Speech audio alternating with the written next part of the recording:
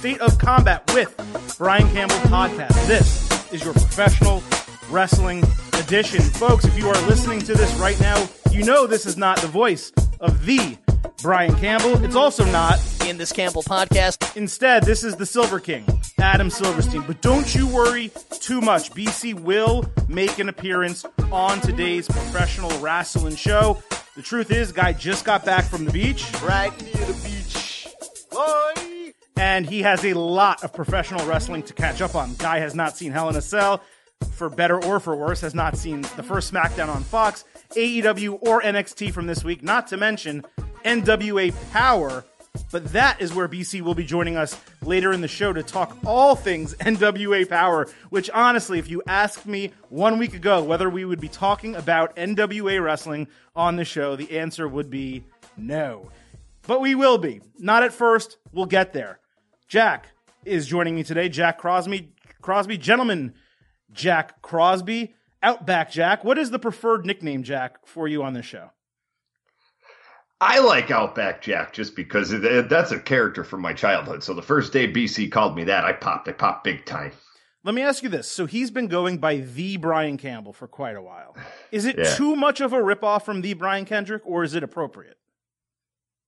I think it's appropriate. Look, I'm just worried. Like, when do we tell BC that we rename the whole show the State of Crosby podcast? Yeah, do we ease into that, or how do we do that? I mean, look, you do have your fans. There's no doubt, but I think you're jumping the gun a little bit because you have to get over the State of Silver King podcast before. I wanted to have a little fun with him. You just can't roll with me. Well, I'm not saying it's not possible one day, but there's a pecking order somewhat here, and we'll get to that. I have much time on my hands coming down the line. Well, here's the thing.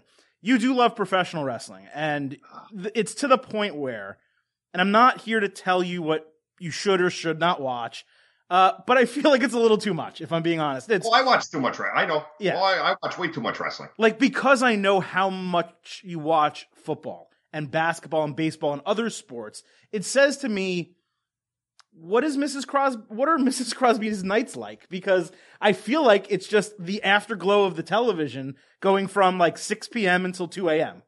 I'm lucky right now because she is a pro wrestling fan to a point. So she's like, She's interested in AEW because it's still new. So like she had a lot of fun with that last night, sure. But that's eventually going to wear off once the shine wears off of them.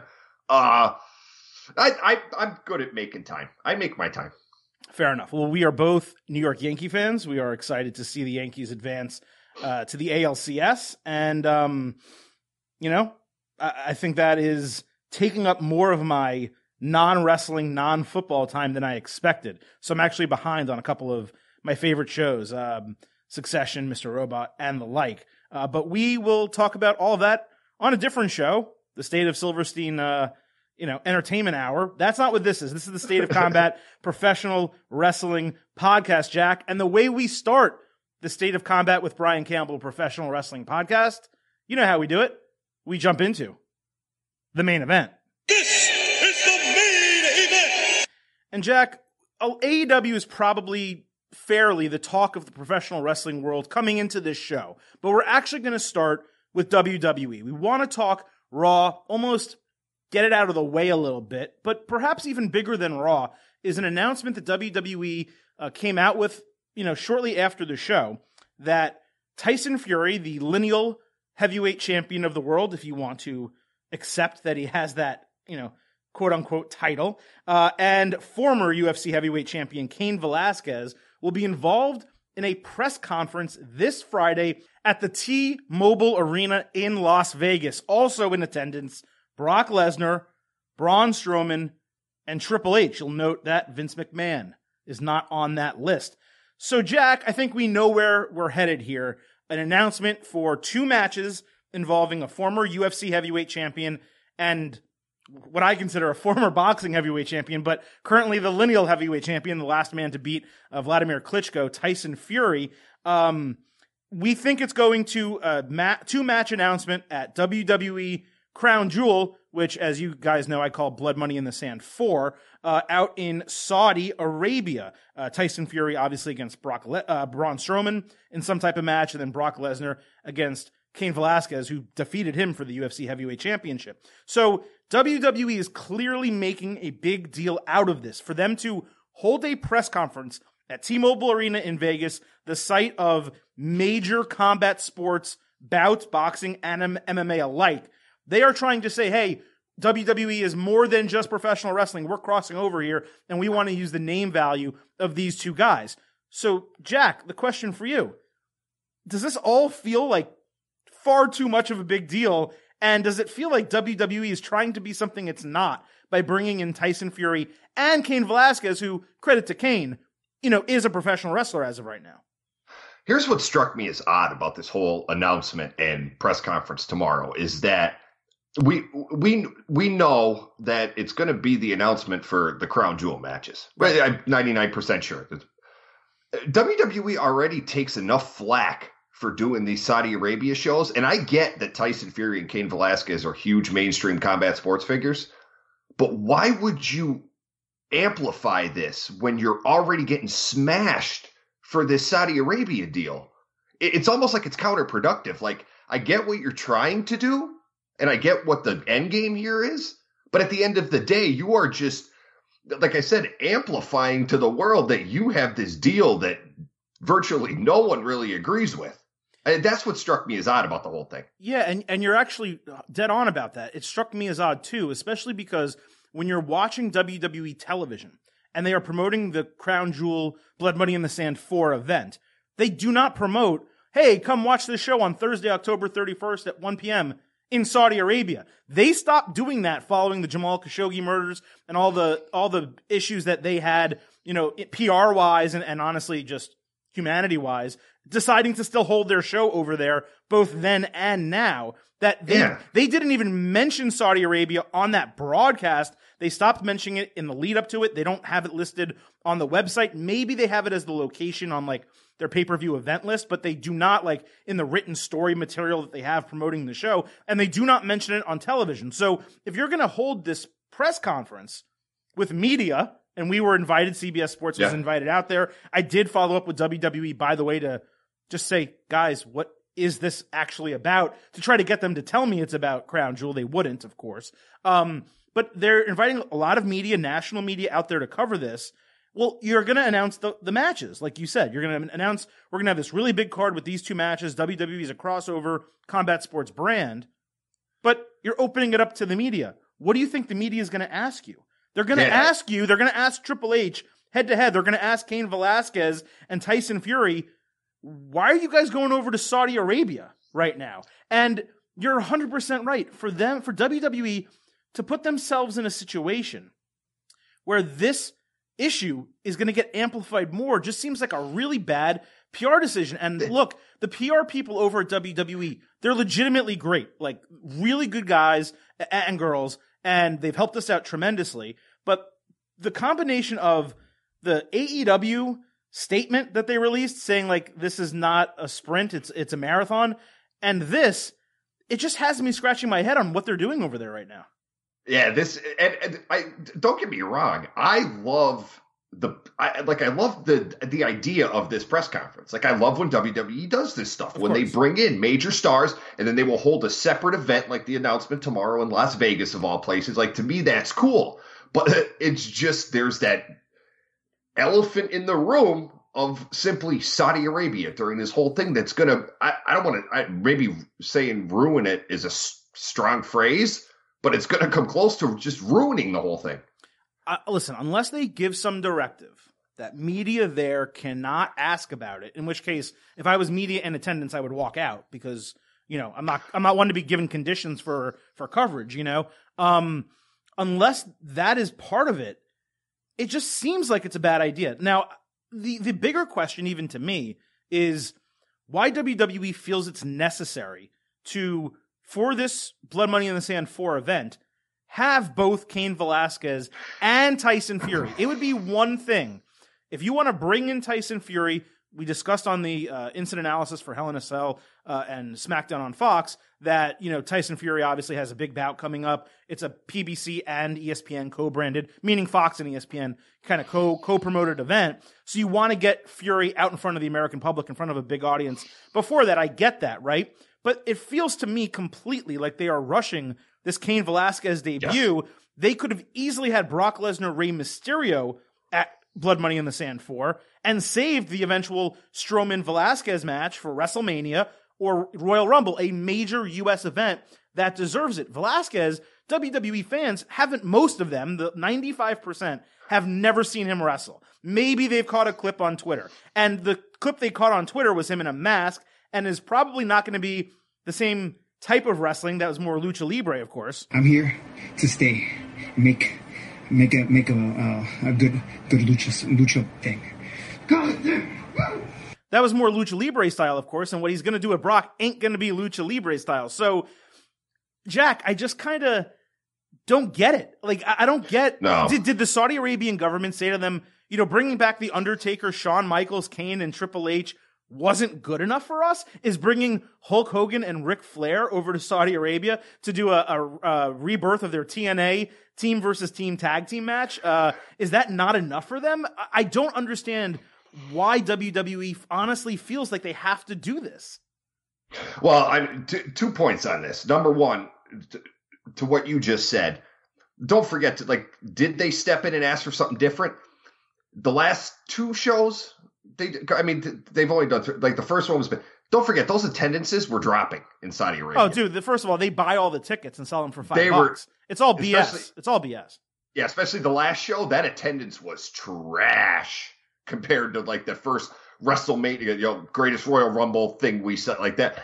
That went way down. So maybe they did ask for something different. And number 2, yeah, it makes more sense to do the Tyson Fury deal over there because he has the fight to promote coming up. Plus, You're taking shine off the other heavyweight championship rematch between Anthony Joshua and Andy Ruiz that's taking place in Saudi Arabia in December. Tyson Fury, like we said after Hell in a Cell, makes all the sense in the world to do this with him. And plus, whatever him and Braun are going to do is going to be just an entertaining mainstream type match. Now, the Cain Velasquez deal, no, you're right. They should not do this in Saudi Arabia. They should wait on this. And I don't foresee myself being here to when you guys do the Crown Jewel predictions. Maybe I will, maybe I won't. But let me just you're also assuming we're going to do Blood Money in the Sand 4 predictions. Then let me offer a quick prediction. Here's what's going to make this even worse. If Cain Velasquez needs knee surgery, I could be wrong. There's always a chance. I could see where this is going a mile away.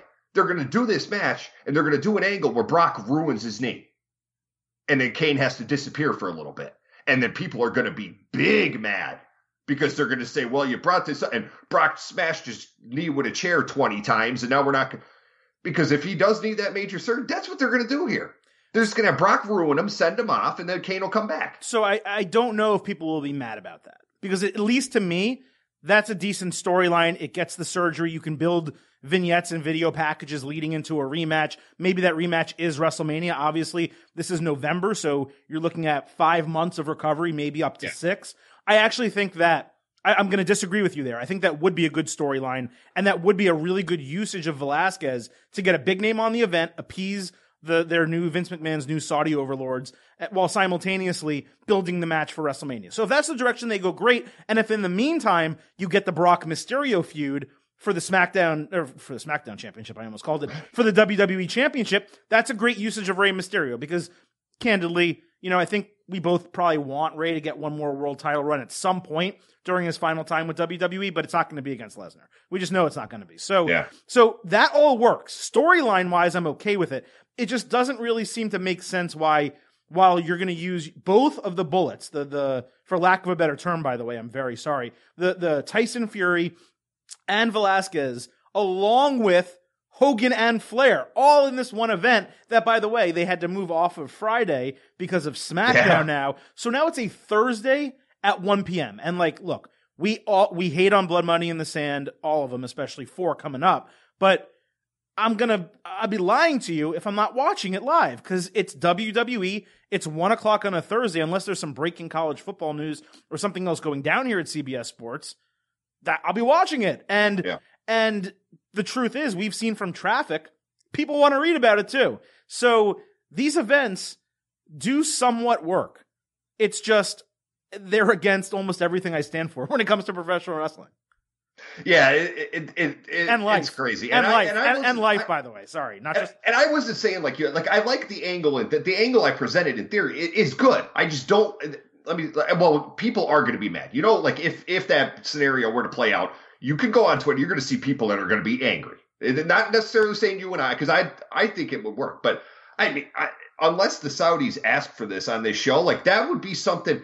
Look, this Fox partnership is still new. If that was the angle, I would say, hey man, we're going to give you Brock Lesnar versus Cain Velasquez on SmackDown on Fox, and then run that angle to close out a SmackDown. That would be even better, because then you're guaranteed you're going to grab those heavy ratings. Probably it'll be the highest rated show you do to that point. But this, like, I just hate how Saudi Arabia makes everything feel so disgusting. I feel so dirty. Oh, it is. It's dirty money. I mean, you actually made a really good point. That should be a main event on SmackDown. Like that, honestly, the following day, November 1st on SmackDown, the main event should actually be Lesnar, Velasquez, and they build up this incredible show, and they get a 5 rating, right? They get some insane number. But here's the thing, Jack. If on that show they ran this angle and had Brock take a steel chair to his knee or just absolutely decimate him or whatever the case might be, then people would be big mad, because they'd say, you promoted this, you promised us this great match, you didn't start it until there was 12 minutes left in the show, which is a key for WWE. You know something's going down when they start like a main event with only like 7 or 12 minutes left. Then they would be mad. I think because it's in Saudi Arabia for Blood Money in the Sand 4, people would be more forgiving. Sort of like the Brock Lesnar Braun Strowman, where Braun Strowman cashed in the Money in the Bank and then Corbin basically hit him over the head with it and Lesnar pinned him. You were like, all right, at least it wasn't on a real pay-per-view. Which is where I'll give WWE credit one thing. They don't deserve a ton of credit with this Saudi Arabia deal. No, they deserve zero credit. They deserve zero credit. But I will give them credit for one thing that we've learned from these Saudi Arabia shows. They make it a point to like wink, wink to us. It's like, look, we have to do this, wink, wink. And we're going to give you these big matches. But look, nothing really noteworthy is going to come out of them. Remember, we thought Roman Reigns was going to beat Brock Lesnar over there. Like that was guaranteed. And that didn't happen. And they're like, look, we're going to give these people, but they don't know the difference. They're not smart enough to, like, these people asked for the Ultimate Warrior and Yokozuna, for crying out loud. Like, they don't know the difference. So we'll promise them something, but are we going to deliver the goods? Not really. Well, so don't worry about it. I will say though, that Lesnar Reigns match, it was good. That was the goods, and it should have. And with the ending they had, it probably should have ended with Reigns taking the title.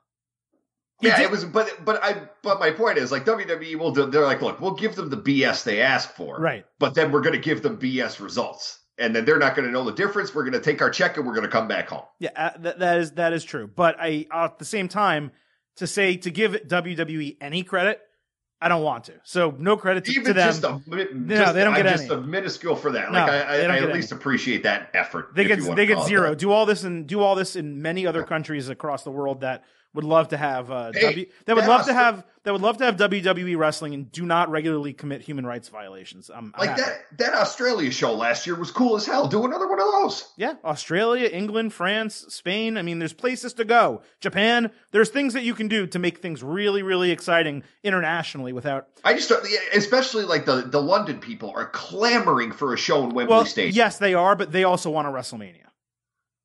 Which I think they're eventually going to get. If WWE told them, hey guys, we're going to give you a pay-per-view, it's Hell in a Cell. They'd be, oh my, IWC, oh my God, they can't put a WrestleMania over? Like, come on. Take anything. Take any good big pay-per-view. That's what they should do. All right. Before we close out on the Fury and Velasquez thing, let's talk about what happened Monday on Raw. So Fury closed the show in a pull-apart brawl with Braun Strowman that definitely Vince was mentally, we're going to redo Tyson and Austin. And it felt like it to some extent. Obviously, there was less fanfare. You didn't have a entourage. There weren't photographers, and the crowd certainly was more muted. But I got to give WWE credit. They do a lot of pull-apart brawls, and they all feel the same. But 6'7" Tyson Fury going up against Braun Strowman with that many wrestlers coming out. Fury throwing some air punches, fine, whatever. He's still learning how to pull.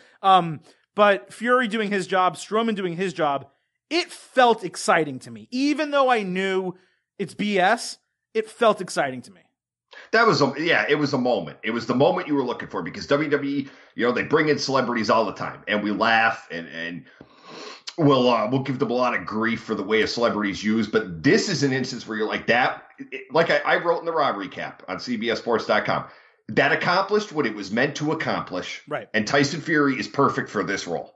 Like the back and forth with Strowman had me dying, where Strowman told him, I'm going to put you down, and it's not going to be for a weak-ass 10 count like you had against Deontay Wilder. And then Fury, on point, came back and said, yeah, how many world titles have you won? Yeah. Which resonates with wrestling fans. Like, maybe somebody told Fury to say that. They're like, look, that'll strike a nerve with wrestling fans because they want we haven't put a title on Braun yet, a world title, and they want that. So that'll strike. Like, that was amazing. I popped big time for that comment from Fury. It does also make me curious how the match, and we'll talk about it, in 3 weeks or whatever when we get closer, but it does make me curious, based on the trash talk, how this match is going to play out, because you cannot have Tyson Fury lose. He's the lineal heavyweight champion, whether you like it or not, whether you buy into ESPN's propaganda or not. And he has a major match coming up. So you cannot have him lose to a wrestler. At the same time, Jack, how do you have Braun Strowman lose to Tyson Fury? This isn't Big Show. Really... This isn't Big Show on two knees getting knocked out by Floyd Mayweather and something that due to Floyd's size, it's so kayfabe, it's so fake. This is like, oh, your beast, Braun Strowman, who's already lost to Roman Reigns. He's already lost to Seth Rollins. He's already lost to Brock Lesnar. You're gonna have him lose to Tyson Fury? And plus, when Floyd came, Floyd used the brass knucks, but he did. Floyd was portrayed as a heel. Yes. From the moment he came into WWE for that angle with Big Show. Tyson is more like teetering more toward the baby face, like they're praising the guy. They're both tweeners, but Braun, it's two tweeners. More like, but Floyd was more like a full-fledged heel going up against Big Show. Yeah. Whereas Tyson's like you said, like teetering in the middle there. I don't know. I've thought about this since Monday, and it really is tough because the only way I can see it is, Tyson catches him with a right hand and Braun goes out. But I don't know if they just see it maybe as there's not a lot of shame in what if him they do losing to the. What if they do a last man standing type of deal? That would probably be the best way to go, because then you could just say Braun was out of his element against the boxer who was used to that type of format. Yeah. So they should just do that. You can say, look, Braun is Braun, but he was out of, like, Tyson is used to that. Or you can even do it. Hell, they did it with Roddy Piper and Mr. T. Do a boxing match. Oh. Have Fury just say, look, man, you want to get these hands, let's go, wrap them up. And then it kind of makes Braun look not stupid, but like not a smart decision to box against the heavyweight boxer. And you just say, Braun, all right, well, you tried. And, right. I mean, even if you do, I see a boxing match is probably the right move. And by the way, I saw something on Reddit that was really, really funny. Apparently, Tyson Fury is the lineal Brawl for All champion because of obviously Butterbean beat Bart Gunn, and then as it went all the way down the line, it just so happens that Tyson Fury is the lineal Brawl for All champion, which is incredible. WWE. Like, folks, I do boxing here at MMA. I tweeted out, but let me just explain something, because WWE's doing as a try-hard job as ESPN. Let me just explain something. Being the lineal heavyweight champion of the world of boxing in the year 2019, I love Tyson Fury. It's meaningless. He retired. The man he is fighting in February is probably the best boxer on the planet right now. Deontay Wilder. Absolutely. He's the WBC heavyweight champion. Then you have Andy Ruiz. He holds the other titles. The lineal, here's the thing. So I completely agree. I am not a Tyson Fury fan. I don't like the way ESPN promotes him. I'm not trying to criticize them. I'm simply saying, it's a lot of overblown smoke for something that's a lineal heavyweight champion that really isn't a real title. Okay. It's more of a acknowledgement than anything else. I will say, though, while I'm not a Fury fan, and I thought his last bout was questionable, the fight with Wilder, he went toe-to-toe with Wilder. He did get knocked down. He should have been knocked out, but he wasn't. And they went toe-to-toe, and a lot of people were angry that Wilder won that fight. I'm not trying to get into state of combat boxing here. I'm simply saying, while I think Wilder does straight up knock him out this time, and we're done with Fury, at least in terms of the lineal heavyweight champion and having him be as big of a deal as they're trying to make him, I think he deserves to be in the fight, and I do think he deserves recognition as a top 4 heavyweight in the world right now. Yeah, oh yeah, definitely. And, of all the boxers I mentioned, Wilder, Joshua, Tyson Fury he's the perfect fit for this role in WWE. Like, this is a perfect fit. I love this, and I'm going to enjoy watching it play out. Okay, well, we have a lot more to talk about. Sticking with Raw real quick and sticking with these other combat fight dudes, Rey Mysterio cut a promo backstage setting up the relationship with Cain Velasquez, explaining why he was there to help him Friday night on SmackDown. When Ray started talking, I was ready to hate it. At the end, I thought he did a fantastic job just explaining the storyline and giving fans a reason to understand why Velasquez is in WWE. Do you agree? Yes, because I wanted to go to WWE and say, look, guys, this is all we're asking for you from a storytelling standpoint. You debuted a former UFC heavyweight champion on Friday, where largely a lot of people didn't know who he was. But they know who Rey Mysterio is, a beloved figure. People were asking, why is this man coming to help Rey Mysterio? All you did was you put Rey Mysterio backstage, put a microphone in front of his face, and Rey said, here's why he came to help me. He's Dominic's godfather, and he was pissed. There, end of story. We're all good here. Why can't they do that with everything? Why can they not just do that? And it felt like Ray was, speaking his own words, cutting his own promo. And it's very clear, and we'll talk about it later with AEW, but it's very clear. And we've known this forever. This is not a new thing that we came up with before this show. When wrestlers are allowed to develop their own character and speak their own promos and write their own promos, I should say, it just comes off so much more authentic, so much better, and you're able to get things over that you otherwise wouldn't, because someone is not going to script out some of these lucha things for you to say. You know what I mean? And granted, that's probably a bad example because Kalisto got buried after that, not over. But regardless, my point stands. Rey Mysterio, it felt extemporaneous. It felt like he was given the flexibility and freedom to go out there and explain the relationship himself. And because of that, it came over as authentic and something that I liked. Now, something that you and I were talking about while Raw was live, and we got into, I think, the final half hour of a 3-hour show without any mention of Seth Rollins and The Fiend. They ended up mentioning it. They showed basically, even though WWE coming off of pay-per-views only shows still photos, they seemed to show the entire match without the booze, of course. Were you surprised the way they handled this on Monday night? No, absolutely not. Not one bit. I mean, all the reports coming out of Sunday, it was absolutely the right move to not send Seth Rollins in front of that crowd at all. And it was also good to give them The Fiend after the cameras went off the air, because obviously he's not the one who comes out looking terrible in all this. It's Vince and Seth, like we talked about. Like, they're the ones who are hated the most coming out of Sunday. But you gave the live crowd The Fiend, did his little attack at the end. I wasn't surprised one bit that we didn't see that. Once I started, because when I do the Raw recap every Monday, I've become very good at figuring out how the show's going to play out in my head. And it didn't take me long to realize they're not going to put these two on the show. And I thought they were just going to not give a mention. Then when they were like, well, we're going to show you a little video package of that disaster that we gave you last night, I was like, yeah, that's about all we're getting from these two. And that was a smart move. You do not put Seth Rollins in front of that crowd.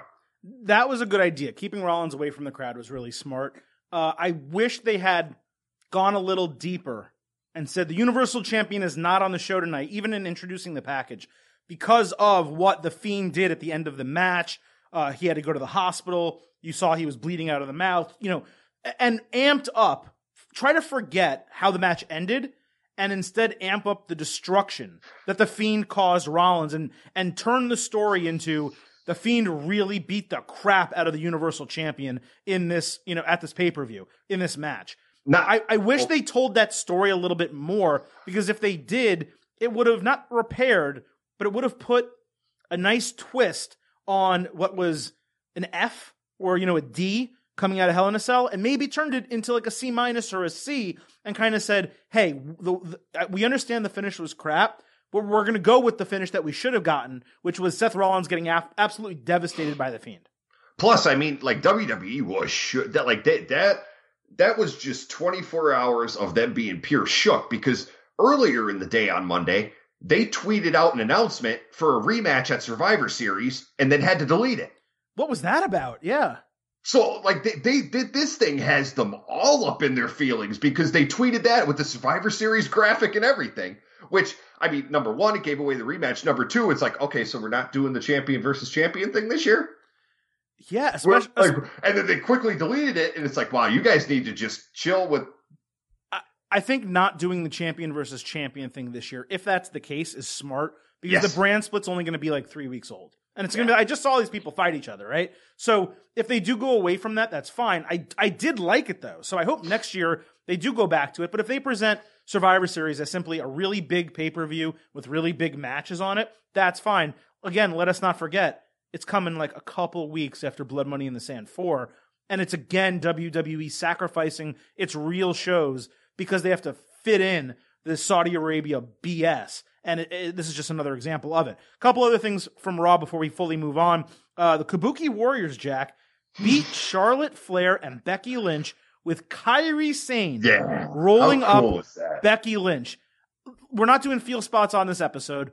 This match, that finish, was my absolute feel spot of the week. AEW, NXT, all included.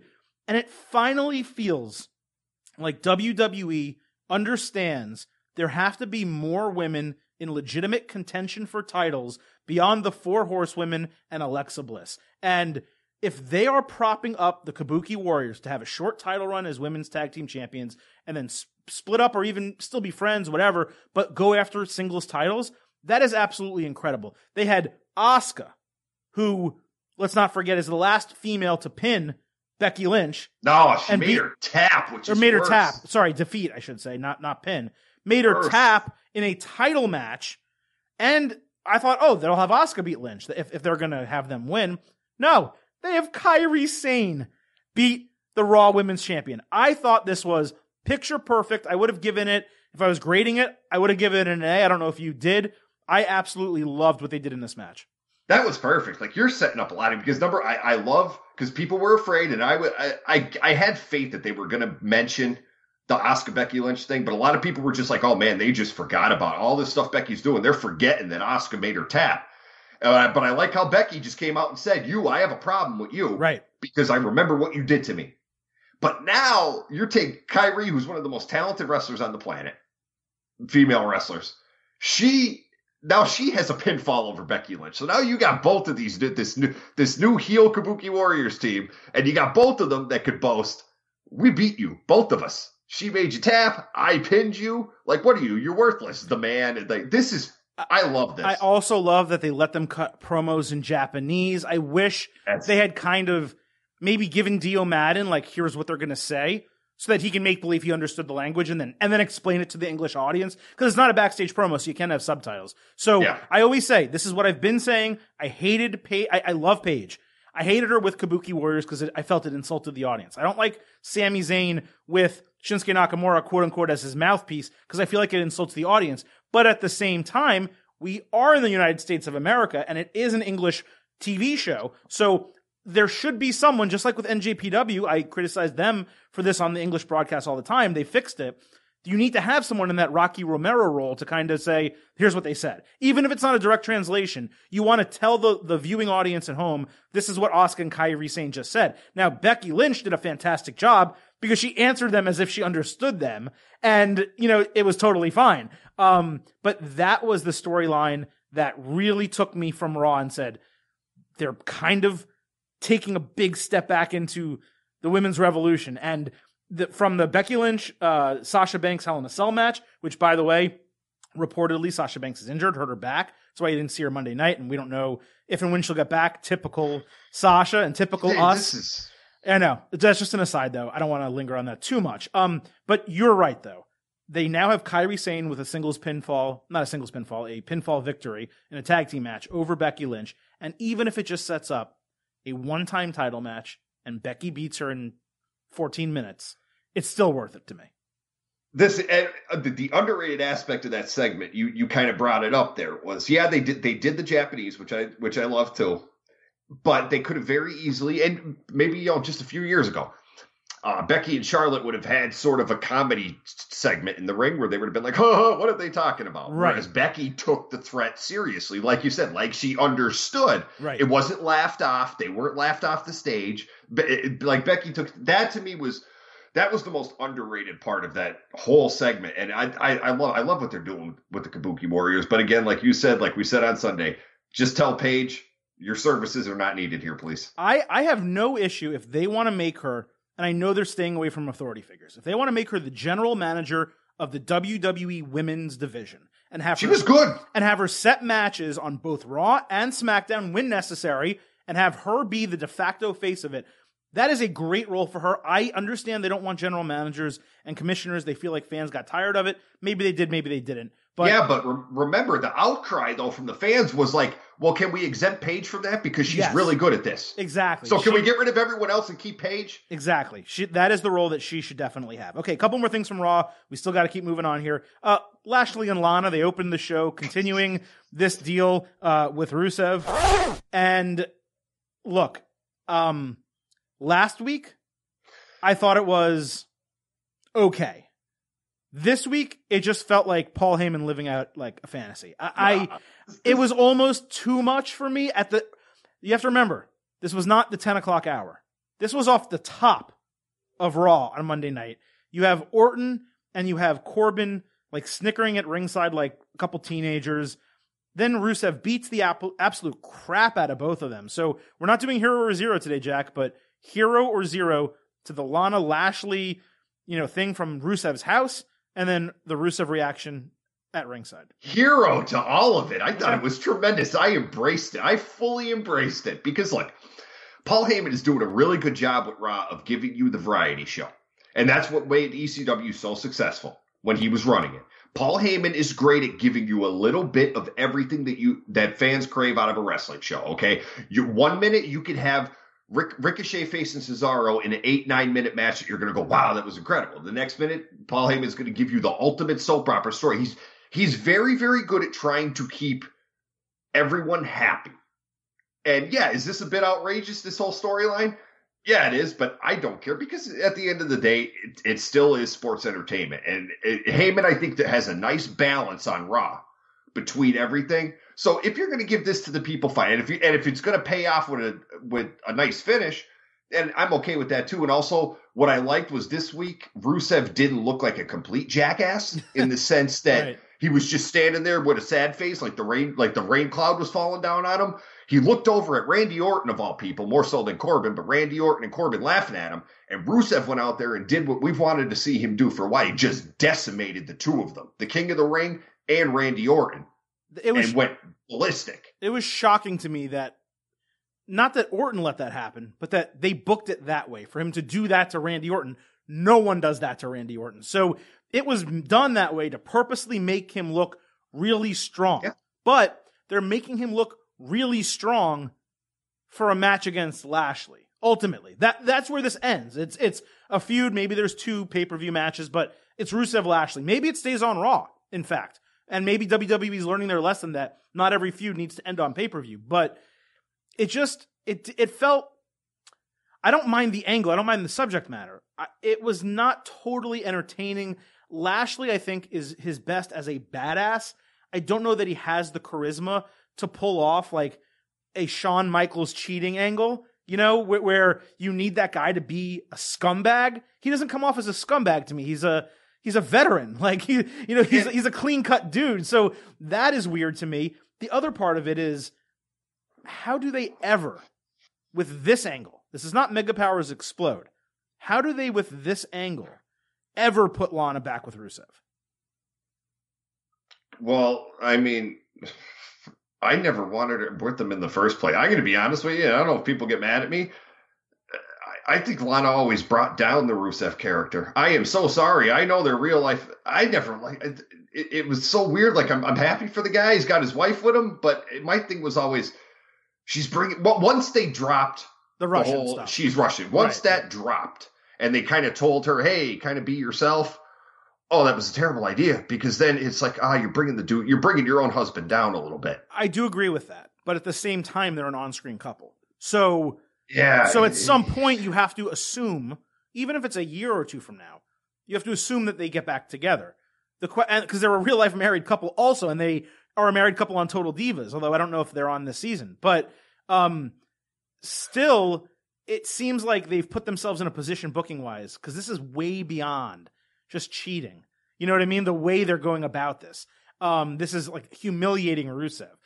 I don't know. Maybe him being such an aggressive alpha male and beating the crap out of everyone and eventually beating Lashley wins her back, but then he's taking back the woman who cheated on him. I don't know where they go. Because we could look back on this as the angle / moment where Rusev was saved. Or maybe killed. This is how this ends. Or killed for good. But it could be 50-50. But maybe this is where we look and say, okay, it all started when Paul Heyman put him back on TV. And yeah, they did that soap opera thing with his wife and Lashley. But look where he is now, because that started the trend of getting Rusev back on track to this monster that he's supposed to be. Last thing about that, the only thing that sours me just a tad on it is that we've tried this before with the Dolph Ziggler Summer Rae. Yes. We've tried this before and it didn't work. Now that was, well, you know what worked? You know what worked? Ago? You know what worked? Lana in a jean skirt. That's what worked. Okay. Sorry, go ahead. How long ago? What was that now? 3-4 years now? I think maybe even longer than that. Yeah. I don't know. So, I mean, maybe enough time has passed, but for me, who has a memory, part of me was looking at what happened Monday saying, all right, we've been down this road before. If she's now with Rusev, she's with someone else. And then if maybe we give Rusev someone else, and just Lana's charisma, the lack thereof.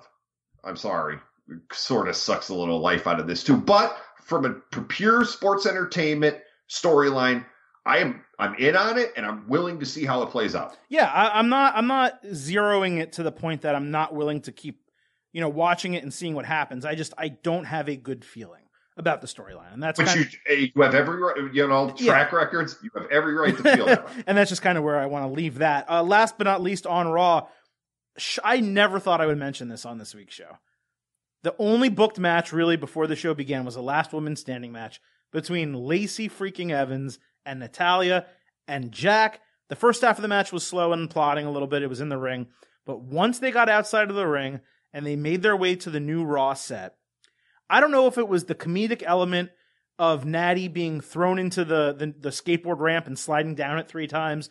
I don't know if it was just the aggression of both women and how well they told the story beyond the actual wrestling moves. But the final 5-6 minutes of that match really had me. The crowd was booing the hell out of Lacey Evans and cheering the hell out of Natalya. And I know you are no Natalya fan. I'm also shocked at the finish that Natalya went over by powerbombing Lacey Evans off a stage through a table. But man, credit to Natalya. Credit to Lacey Evans. Credit to Paul Heyman for booking it. I was totally sports entertained, and it was one of the best moments of the night for me. That was the definition of going 0 to 100, because there was a point in the middle of that match where I was going to tell you, I don't want to do this anymore. I'm not doing the Raw recaps. I don't care if you get mad at me. Give them back to Brian Campbell. I don't care. I don't want to do this anymore. I can't do this. And then, like you said, they got to the top of the ramp, and I'm like, oh, so now you're going to make this entertaining. And then they did that was the definite. I've seen very few matches this year that literally went 0 to 100 that quick. Now the booking, I don't know, because don't forget, as I'm watching this show on Monday, everything in the back of my mind is the draft. Right. My thing is, all right, so it was late. All right, was this late? The ending felt more to me like Lacey's goodbye to Raw. Sure. That's what it felt like to me. And don't forget, on Friday and Monday, we're going to get plenty of those. Both title changes and matches where stars on these brands that have been, even though there's been the wild card rule, stars that have been connected to these brands for a while will lose matches, and it'll be, they're on the next night or a couple nights later or an hour later in the show, they're about to get drafted. Because looking back, it was a nice experiment to give Lacey right to Becky Lynch after WrestleMania, but also very, very... Too much too soon. It was too much too soon. Yeah. Which no one can. Lacey did what she could, God bless her, but she still knew. So you take a step back, like they did, and kind of rehabilitate her. That's why at first I was like, why the hell did Natty win that match? What is that? But then my brain went off and went draft, and I went, this might have been Lacey's send-off from Raw to SmackDown. So I was like, well, all right, I can get down with that. You know what also? You may not like Natty, but there are people who do, and it never hurts to give your most established veteran wrestler a big win. It's something that when Goldust was in WWE, even though he was Goldust, the last few years especially, you're not going to have Goldust win things, right? But he was still an established veteran. When they needed a guy like that on 205 Live, they brought him over there and were able to get him beat. My point is that if on regular TV, Goldust had a couple wins here and there, solid wins, beats a Cesaro, beats a Rusev, mid-card wins like that. Then when you need to use them in these other scenarios, it's another able body. Instead, it's just a guy where you see him, he's going to get beat. So I like that they treat Natty with the reverence that she deserves. I like that they gave her a title run. I think it was a year and a half ago. I enjoyed that. I like that they gave her the opportunity against Becky Lynch, in the pay-per-view recently. It wasn't a match that we really wanted, but it was a match that ended up being pretty decent because Natty's a good wrestler. So credit to her, credit to this match, and credit to us because we have a lot of show left to talk about, Jack. But before we get to any of it, you know what we got to do? We got to hear a quick word from our friends and sponsors. All right, Jack, we are back. That is an unfortunate and not purposeful rhyme. We were going to talk at length about the WWE Draft and give our WWE mock draft. We are getting pretty late into the show. I don't know that we should actually do that, but what I will say, we had a mock WWE Draft on CBSSports.com ahead of the real WWE Draft. Basically what we did, we split into two teams. Brian and our other writer, Brent Brookhouse, was Team SmackDown. Jack and I, as the editors, we were Team Raw. And we did a 20-round WWE Draft. You can check it all out on the website. We have a Twitter poll open where you can vote Team SmackDown or Team Raw who won. Jack, the votes are heavily in Team SmackDown favor. I don't know if that's because the listeners are just so on BC's side that they think, they have to vote for him. But we're on the same team here, so we're not going to have much disagreement. If you look at our mock draft, we basically started Daniel Bryan, Roman Reigns, Becky Lynch, Bray Wyatt, Asuka, Kairi Sane, Andrade. Those were our first 6 picks. Yeah. His first 6 picks were Lesnar, Sasha Banks, AJ Styles, Seth Rollins, Kofi Kingston and New Day, and Charlotte Flair. I think that is very even, and I think over the second half of the draft, we won by far. But what do you think about it? I thought they were both solid teams when I looked at them up. When we were doing the draft, I was actually out. I was at supermarkets and stuff, so I want everyone to know that. I was out for the day while Adam was bothering me with these picks. Hey. But no. Work calls. It was I'm fun. saying work calls, man. It was fun as hell. No, I think they were pretty even, and it really that process really got me excited for what we're going to see this coming week. And an actual draft that's actually going to mean something. Because as you and I were making the picks, I found myself getting more and more into strategizing who's good long terms on these shows. It's good to have that feeling back. Well, here's what I learned from the process is we drafted like it was real, right? We actually were both in charge of both shows, and we had the entire WWE roster with the exception of NXT to choose from. And what ended up happening, and we did not do it on purpose, but we each drafted 3 tag teams. We each drafted 2 women's tag teams. It looks like we had 7 women, they had 5, but we were also Raw. We're a 3-hour show, even though we didn't take any extra picks. And the male singles performers were relatively even. What it said to me was, we did what WWE has not done since 2016. Because when they did the brand split in 2016, they did a great job splitting up the rosters. Raw and SmackDown were different shows. SmackDown became the land of opportunity. It was the more wrestling-heavy show. For the better part of 18 months, it was the better show by far to Raw. And Raw continued to be the Roman Reigns show and the sports entertainment show.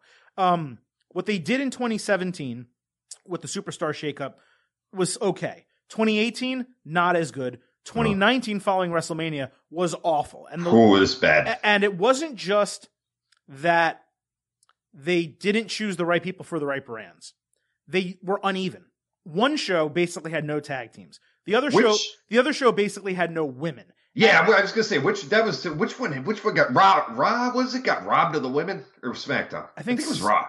Man, I don't even remember. It was so bad, and then they instituted the wild card rule because they realized they screwed up. And don't forget, they also did the Superstar Shakeup, and then they're like, oh well, we need to move Aleister Black because he's with Zelina Vega, so he has to be with Andrade, Yes. and then now Andrade and Charlotte are together. So like we should move Charlotte. Like it was just it was a whole convoluted mess, right? So the lesson learned here that we already really knew that I just want to talk about briefly is when WWE does this draft Friday, we're taping this Thursday, and then again on Monday, that's the second round, I guess you can call it. Yeah. They need to be very cognizant that they split up the male singles performers and women's singles performers evenly across both shows. And that especially for the male tag teams, because you can create female tag teams if you need to, if you absolutely must. They also have plenty of women in UK and NXT that they can bring in if they need additional bodies. But they need to make sure that these things are split, because what they cannot have happen is have like 6 big tag teams on Raw and 2 on SmackDown, where you're then like relying on heavy machinery and you have to put together like a Rude and Ziggler just to have enough people to actually have a tag team division, right? That was the lesson I learned. That was number 1. Number 2, just before we started taping the show, Dave Meltzer on Wrestling Observer Radio reported the draft is done. Like WWE has already laid it out, had it laid out. Their changes are not expected. Of course, anything can always happen. The way it's going to go down is that, and we knew this already, but celebrities from USA Network and celebrities from Fox are going to be picking the respective superstars for Raw and SmackDown, but they're going to be on both shows. So it's not like the shakeup where SmackDown is all SmackDown superstars and so on. And last but not least, they are going to do it football style. So that excites me. I know it excites BC. That's what we've wanted. Yeah. Does that sound good enough to you without commissioners and without general managers? Yeah, I'm perfectly okay with that. It's a different feel. It's a good format. And that there's something from Raw that we didn't bring up, that I brought up in the recap, that a lot of people started noticing. They're not branding this draft as Raw versus SmackDown. They're branding this draft as USA versus Fox. They are. They said that repeatedly Monday night. And does it surprise me that Meltzer's reporting the draft is done? Absolutely not, because I can guarantee you, at the very least, Fox went to Vince and said, put on a piece of paper in front of our face who we have on this show. Yeah. Like there is no last minute writing. Tell us who we're getting. And like you said, it's an unenviable position for WWE. I know we're going to criticize them for, some things that might come out of this, but like, here's a small example. I can't foresee Roman Reigns not being on SmackDown. Brock Lesnar is the WWE champion. Right off the bat, people are going to moan and groan about that. They're going to say, oh, well, Roman and Brock are on the same show. We know where this is going. Right. So this is a really, really tricky thing to pull off. So, like, I'll give them credit there. Like, this is tough. I don't know how they sit down and actually, like you said, make everything even like that. It's going to be tough because they want to keep couples together, and they have been promoting Becky Lynch. Now, granted, they also promoted Kofi Kingston very heavily for SmackDown, but yes, they did. They promoted Becky Lynch really, really strong as part of SmackDown. She was in the intro, etc. So how do you not have Becky Lynch there?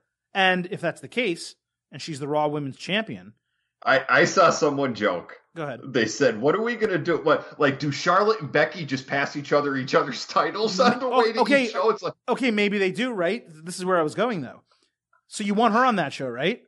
Yeah. But how do you not have Charlotte Flair, who just won the title, stay on SmackDown? And then if you do that, then you cannot also have Sasha Banks there. So then Sasha's on Raw. And who is she with? And this is what we always talk about. It's not like WWE doesn't have a big women's division. They do. It's good. In my opinion, it's the best in the world. Just top to bottom. You may like the Joshi wrestling better. You may like whatever. Top to bottom, I think WWE talent, storytelling, promo ability, number 1 women's division. But if you have Sasha Banks on Raw by herself, let's say, even if you put Bayley there and they start a rivalry, what else do you really have? I know. You know what tough. I mean? You do have Alexa Bliss. You do have Asuka. WWE's biggest issue is the division, even with Asuka and even with Bliss, is top heavy. It's 6 women on top and everyone else is a low carder. There's not really a mid card, group of women, in my opinion. Yeah. So I think they just really need to be cognizant of that. But I do agree with what you said. I have no doubt in my mind that Fox said to them, and Fox actually has people that are WWE intelligent, meaning they know wrestling at Fox, whereas USA Network doesn't really always seem like they do. But I would not be surprised if they said, we want a list, and Vince gave them that list, and if anything changes, it has to get approved by Fox. before we move forward with this. Yeah, because I'm sure people told them too. They're like, look, this Vince McMahon guy, he likes to rewrite shows the day of. And I'm sure they said, well, that's going to stop. Right. That's ending. There is no more rewriting a show an hour before. Not on Fox, not on our network, prime time on Friday night. Those days are over, which I'm sure put a lot of pressure on Vince, and I'm sure he hates it, but he also doesn't hate the $1 billion paychecks coming in. No, he really can't. So that's my expectation is because it's planned out, because we're having celebrities, and look, I don't know who they are going to be, from USA Network and Fox, announcing picks. It's going to feel like a big deal. It's going to feel like a real draft. And that is what BC and I on this show for the last 2.5 years, every time we talk about a WWE draft and the superstar shakeup, we always criticize it because it doesn't feel real. Well, if you want your product to be sports-centric on Fox, the most important thing you can do is when you're picking the performers, make it feel real, make it feel like it matters, and make the superstars react as if it matters. I love what they're doing with AJ Styles and the OC, saying there is no way you're splitting us up, right? They've already seemingly announced that Alexa Bliss and Nikki Cross are staying together as a tag team, at least on their Instagram. I think there was an Instagram story picture that put both of their names together. So put that out there. Let people know the process. If the superstars, or not superstars, if the celebrities from Fox and USA Network, when they give the pick, can explain it, that's even better, right? We want the women's champion. This guy beat Brock Lesnar, so on and so forth. My only reservation is without a general manager or without a commissioner, it just kind of feels like who's really making the picks. And if they're going to tell us, as they did Monday Night on Raw, you brought it up, Jack, if they're going to say that executives from Fox and USA have their own war rooms and are making these picks, and they then send out their celebrities to come and announce them, that's a win for me. That's a huge hero. I think it'd be great. It'd be unique. And like you said, it's something we've been asking for. Just make this draft feel like an actual draft, like it's going to mean something, because they're on a good track already. Because just from 1 week, another thing we've been asking for is that we want Raw and SmackDown to feel like two different offerings. Right. And just as something as simple as the set change and a little pyro, watching Monday and Friday, I felt like I was watching two different shows. So they're on a good track. To get through this draft, make that feel different, and we're full speed ahead with this. And by the way, Raw on Monday, one of the reasons I think maybe I was soured at the cold open, we didn't get the pyro. Oh, yeah, we did. I was really looking looking forward to the pyro once they came out of the intro theme, and they go to like Rusev being attacked, and I'm like, oh. Like I said, it's all right because SmackDown gave me the lasers I was promised. I know, you got your lasers. I got my lasers. You got your lasers. Laser, blazer. All right, moving on.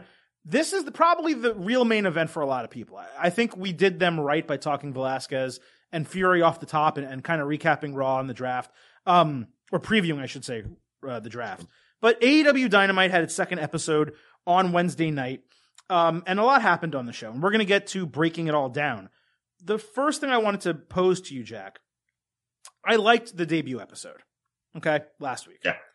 I thought this was straight up better. This felt more, It felt like a real wrestling show. Yep.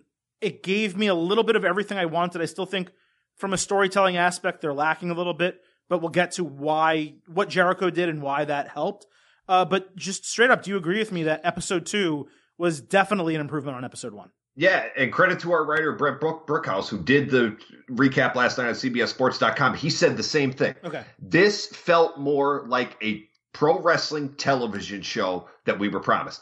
Week 1 was more of a Fighter Fest type deal, like one of those shows we saw from them over the summer. It was kind of like, here's like the gist of our product here. Whereas last night was like, okay, but now here we're on the track. And the train's going. Here's how this is going to be a weekly television show. And I guess I enjoyed the hell out of it. That was 2 hours of, I tweeted, like, that is what I wanted from them. Like, that's all I want. I want something that's not WWE, that feels like a major wrestling show, that gives me some stuff to be invested in.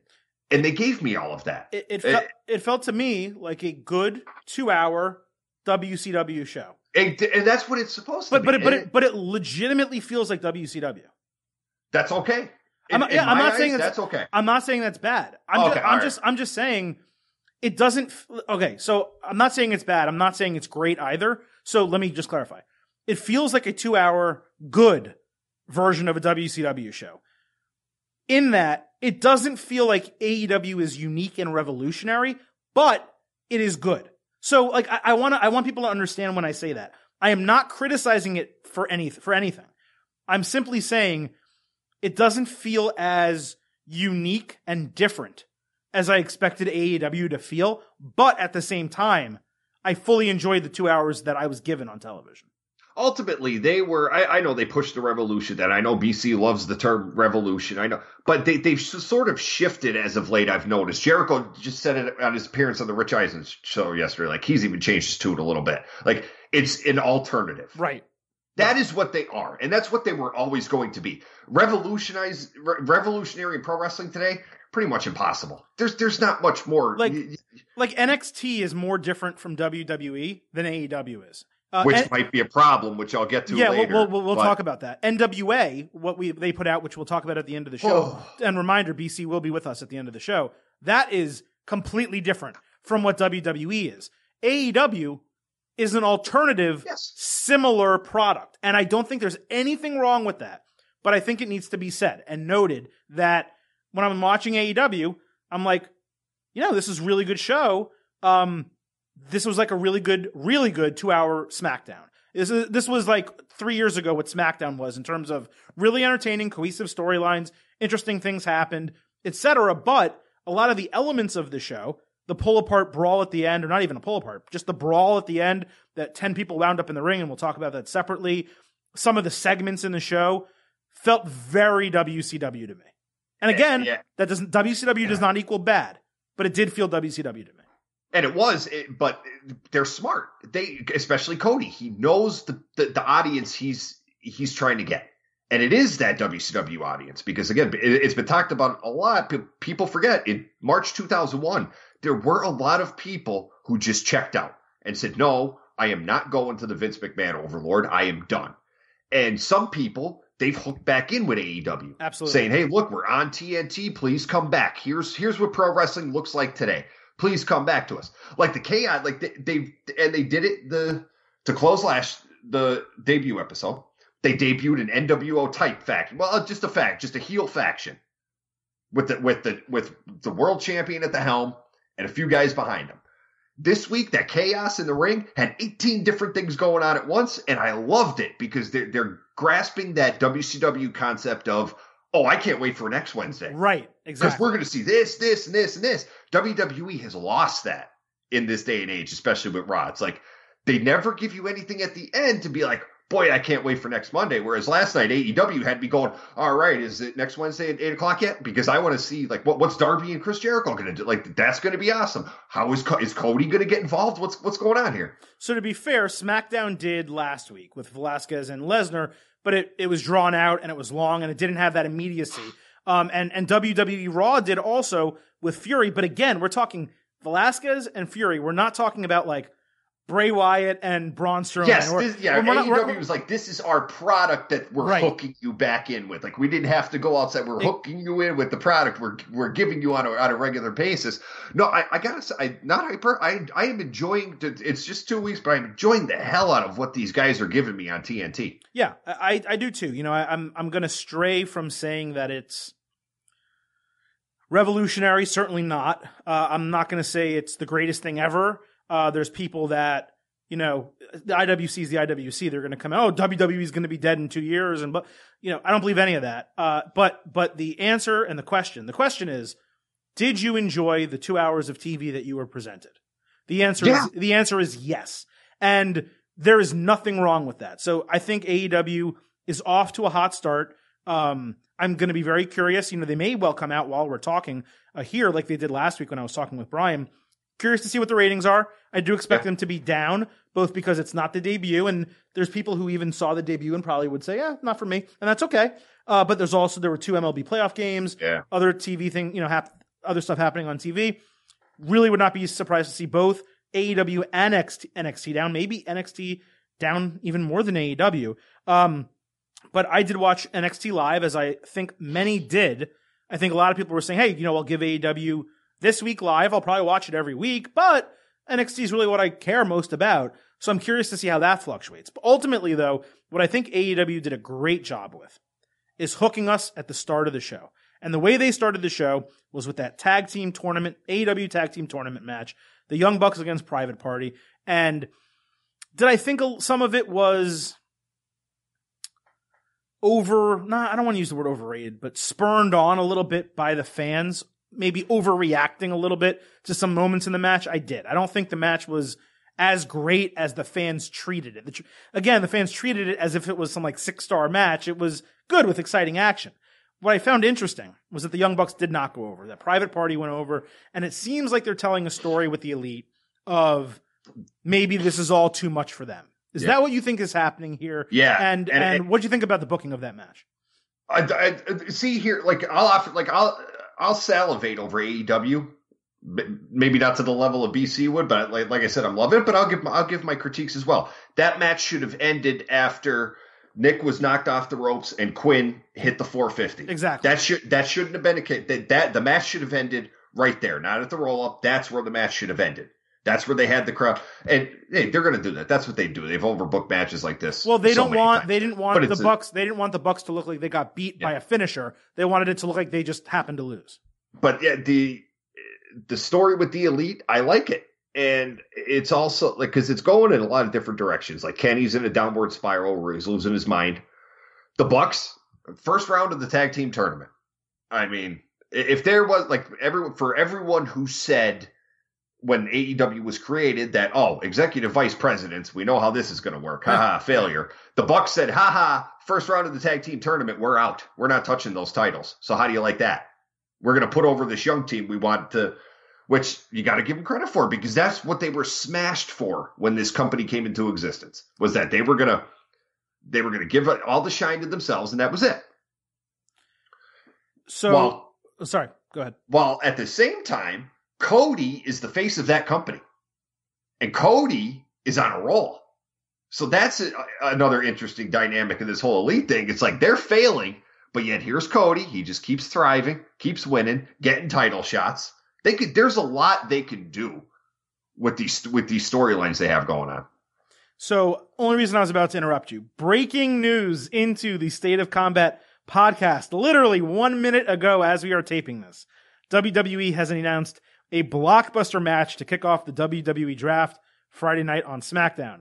Seth Rollins representing Raw against Roman Reigns representing SmackDown, with the winner getting the #1 overall pick for their brand.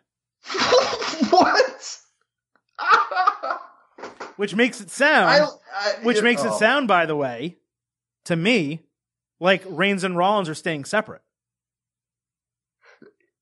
So they just wait.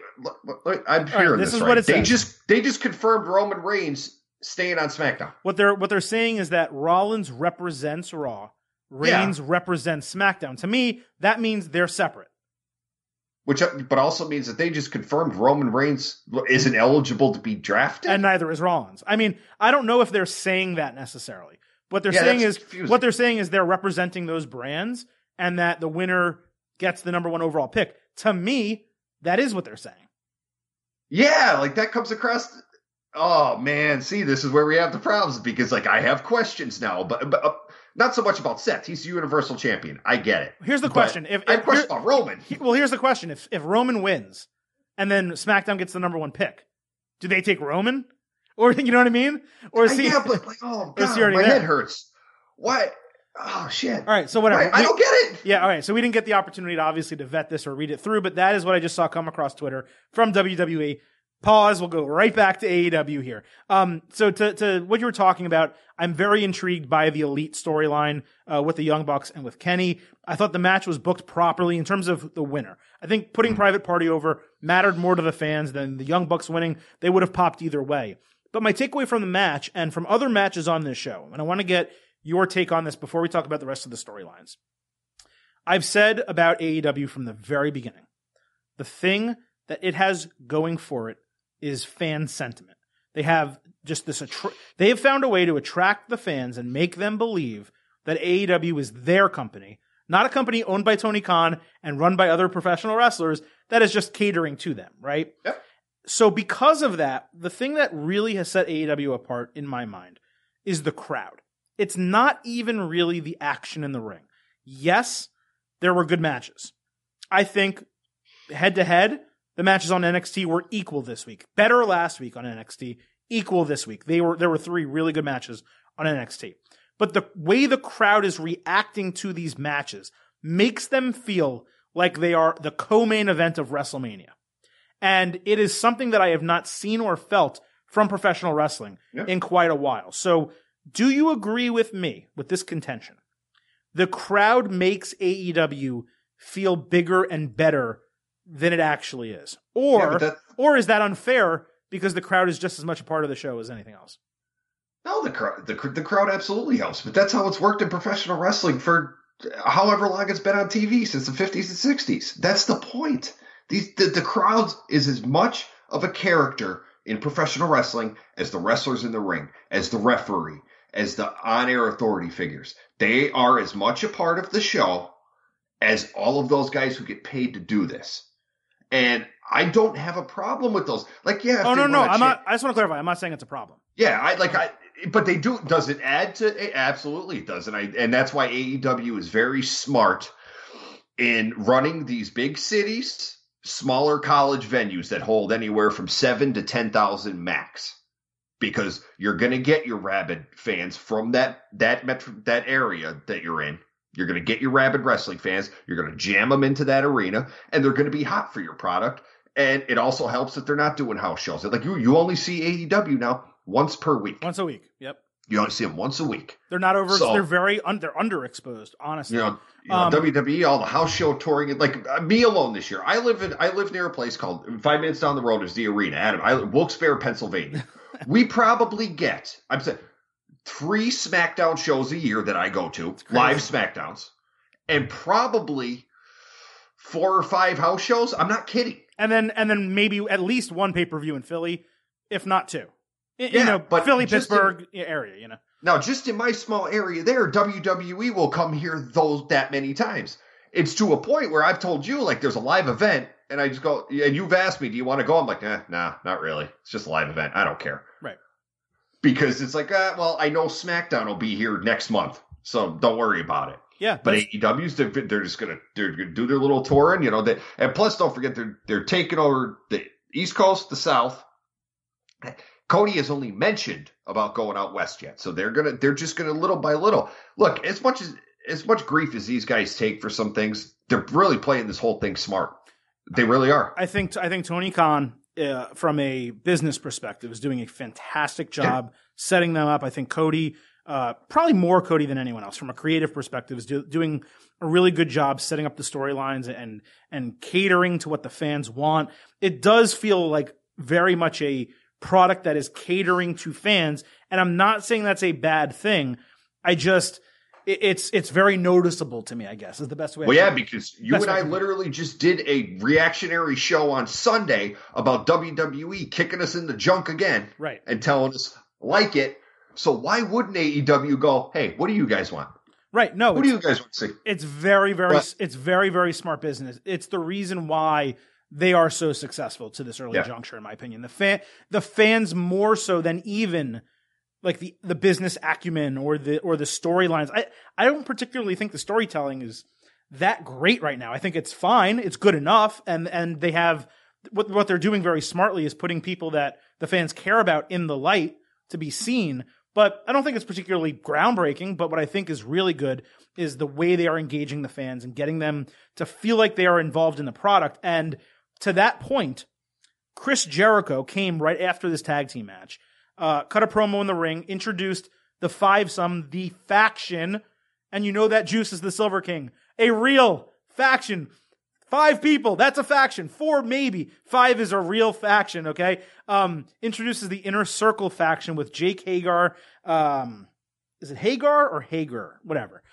Him, the former LAX, and Sammy Guevara, basically. Guevara, as this Fivesome known as the Inner Circle. So, as he's giving his promo, and, I could criticize him for saying Viva la Raza to a couple of Puerto Ricans, that's a phrase about Mexican Americans, but whatever. What he did do was something very smart and that got fans riled up. And this is what I'm talking about in catering to the fans. He's about to introduce Jake Hager, and the fans, the entire arena, starts chanting, "We the people." And Jericho, I don't have the exact quote, but he basically comes back and says, "No, we're not going to do that here. That was shitty creative. That's over and done with." And the crowd cheers and loses their mind. What I found funny about that is the crowd was the one chanting "We the people." Yeah. In WWE, the crowd chanted "We the people." You know why?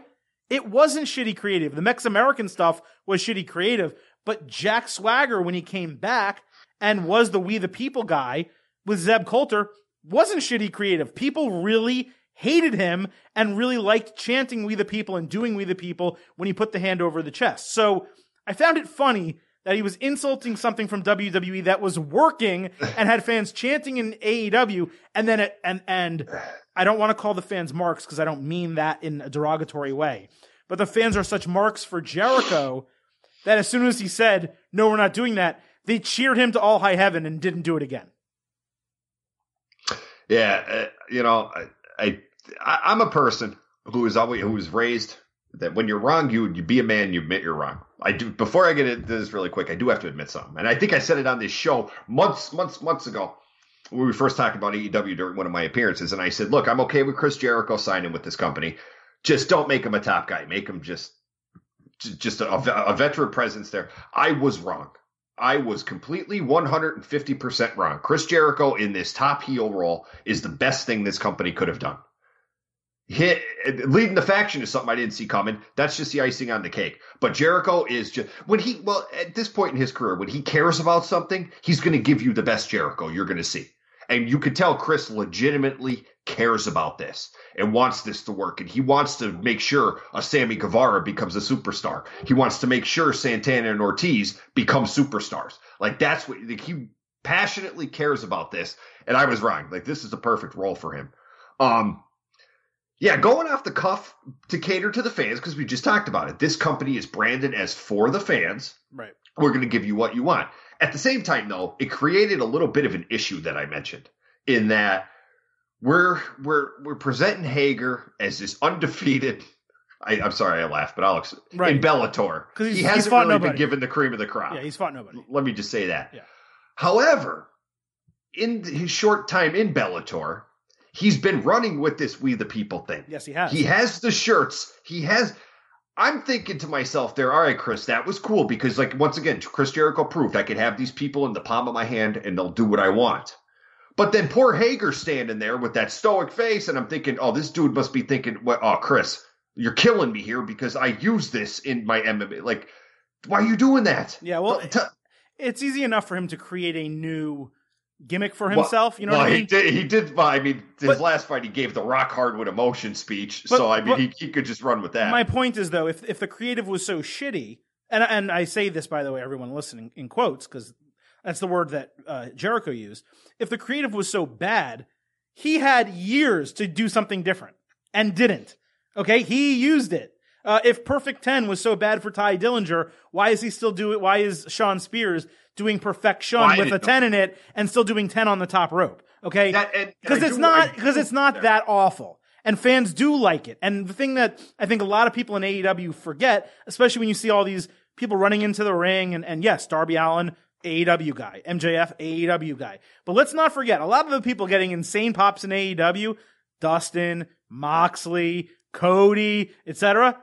These are guys that fans know because they were in WWE. Chris Jericho, fans know because he was in WCW, yes, but he had his greatest success in WWE. Jake Hager, people know because he was in a world title match at WrestleMania, okay? And he was Jack Swagger. So it's fine to crap on WWE, okay? AEW seems to be in this like mindset where it's like, it's not a war and we're not going to mention them. But when we want to, it's okay. But when they want to, it's not okay. Like they have to tell.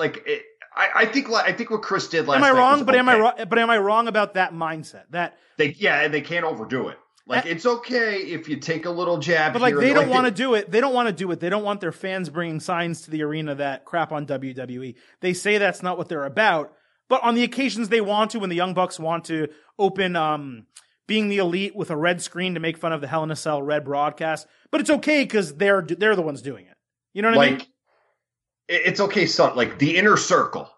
It took me 10 minutes last night before the light bulb went off in my head. I said, that's a jab at Vince. Of course it is, yes. That's a Vince McMahon jab. Okay, I get it. But I'm cool with it because they didn't really mention it. It's just like, look, if you're smart enough and if you know enough about you'll get it. Like Inner Circle is a jab at Vince. I think the Inner Circle thing, the red thing on Being the Elite, I thought those are both very subtle, funny little jabs. But I think when you have a character on Being the Elite that's Triple H with the sledgehammer, or when you have Jericho in the ring crapping on another company's creative, it is... What's the word I'm looking for? It is very hypocritical, I guess. That's the best way I can put it. But no, Jericho's last night with the crowd the way it was and the way it flipped the crowd, I had no problem because he did what he had to do off the cuff, and not many guys could do that. Like, so Jericho, just for last night, goes to talking about the shitty creative because he was losing the crowd and he brought them back in. Yeah. So if it's necessary in a case like that, yeah. Because like you said, like one thing that stood out to me last night too, like these XW, like AEW is essentially built to a point for WWE guys who aren't getting utilized correctly, to maybe get utilized correctly. But when I see Sean Spears, who, I don't know, he might block me on Twitter for the 10th time after I say this, because he's done that, block, unblock, block, whatever. But like when I see him come out there and flash that 10 at the crowd, I'm like, what are you doing, bud? Why are you doing that? You changed your... Why are you doing that? Your gimmick here is the chairman. So go with that. You had the chair, hold that up, above your head on the top rope. Why are you still doing 10? Why is your Twitter name still Perfection with a 10 in it? I thought you've moved on, right? Yeah, made no sense to me. But again, I'm not on the Sean Spears band. Like if last night was the last I see him on my TNT, I'm okay with it. Yeah, and for everyone that like joked that Cody said he's a good hand, but then he put him in a big match at a pay-per-view and it was decent. He's a good hand. That is what he is. And poor Cody himself had to carry the load in that match. Like I just. By the way, dude has Tully Blanchard in his corner, and he's still like maybe a mid-carder, right? Yeah, and that's not the crap on him. I don't dislike the guy. It's just there's a lot more. Yeah, there's a lot more. I mean, I said it before. Like I'd pair Tully with MJF because it is a father-son type deal where like Tully Blanchard's like, yeah, you're really good at being a piece of shit, but guess what, kid? If anyone could show you how to be an even bigger piece of shit than you already are, it's me. And MJF going, okay, yeah, please show me your ways. I think we've now, by the way, reached our shit limit for the show. So I think we get 20. Well, I think we get 20 maximum, and I think we've. Thanks, Jericho. Right. It is. We're going to blame Chris Jericho completely. But no, out of last night, though. Speaking of him, the MJF stuff, I love it. I'm eating it up because they are doing so well. With the whole, when's he going to turn on Cody? Is he going to turn on Cody? When's it coming? And I think I figured out when it's going to come. The thing I love about MJF is every single thing he does except wrestle. Is that unfair? Hey, he's only 22 years old. I'm just saying I like everything. I'm just saying I like 100% of the things he does that are not in spandex. Yeah, I never had a problem with MJF in the ring. Okay, yeah, it doesn't connect. It doesn't. Since it's the heel. It doesn't connect to me. Maybe because his personality is so big and his stature is not. That it makes me think he should be like 5 inches taller and stronger and like more of a badass. But then when you bring him, no, I don't mean. Look, I'm shorter. I'm sure I'm shorter than him. I'm just saying. But when you bring him down and you put him in the ring with guys that are 6'5", 6'6", you're kind of like, oh, this guy doesn't seem to be standing up the same way. Does that make sense or no? Well, people have compared the two since MJF sort of, I don't want to say mainstream, but since people started to learn of MJF, they were like, if he just had EC3's body and talked like he does, like if you could just merge EC3 and MJF together, perfect wrestler. You got the perfect. Yeah. But no, that doesn't bother me. And here's you want to know the crazy thing? I don't think EC3 is incredible in the ring either, but he certainly looks the part. If WWE was realizing what AEW was doing, and they said, man, that MJF guy, like, how did we not get a guy like him? You can turn EC3 into your own version of MJF. In fact, he kind of was in NXT, right? Not as much of an a-hole, but he was still a similar type of smug, arrogant, like the rich stuff, not rich stuff, he had expensive taste, things like that. You kind of have EC3 that you can use in that role right now, and I hope he gets drafted somewhere good, and I actually hope that they utilize him. All right, before we get out of AEW here, they have this number one contender match that they're having a AEW world title match before the pay-per-view, and for some reason it was Darby Allin and Jimmy Havoc. I know why Darby Allin was in the match. I still don't know why Jimmy Havoc was. Yeah. But okay, the wins-losses thing in AEW is boggling my mind as it stands. But Darby Allin won. It was a really good match. And then obviously you had Darby Allin with the old El Generico type of skateboard run-in at the end of the show. So cool. I think the best thing AEW is doing, you can praise them for Cody and Jericho and the Young Bucks and Private Party. I think the number one best thing they're doing is the way they are telling the story of Darby Allin. He got a small vignette last night, and the way they're pushing him. I mean, I don't want to, like, Darby in a sense,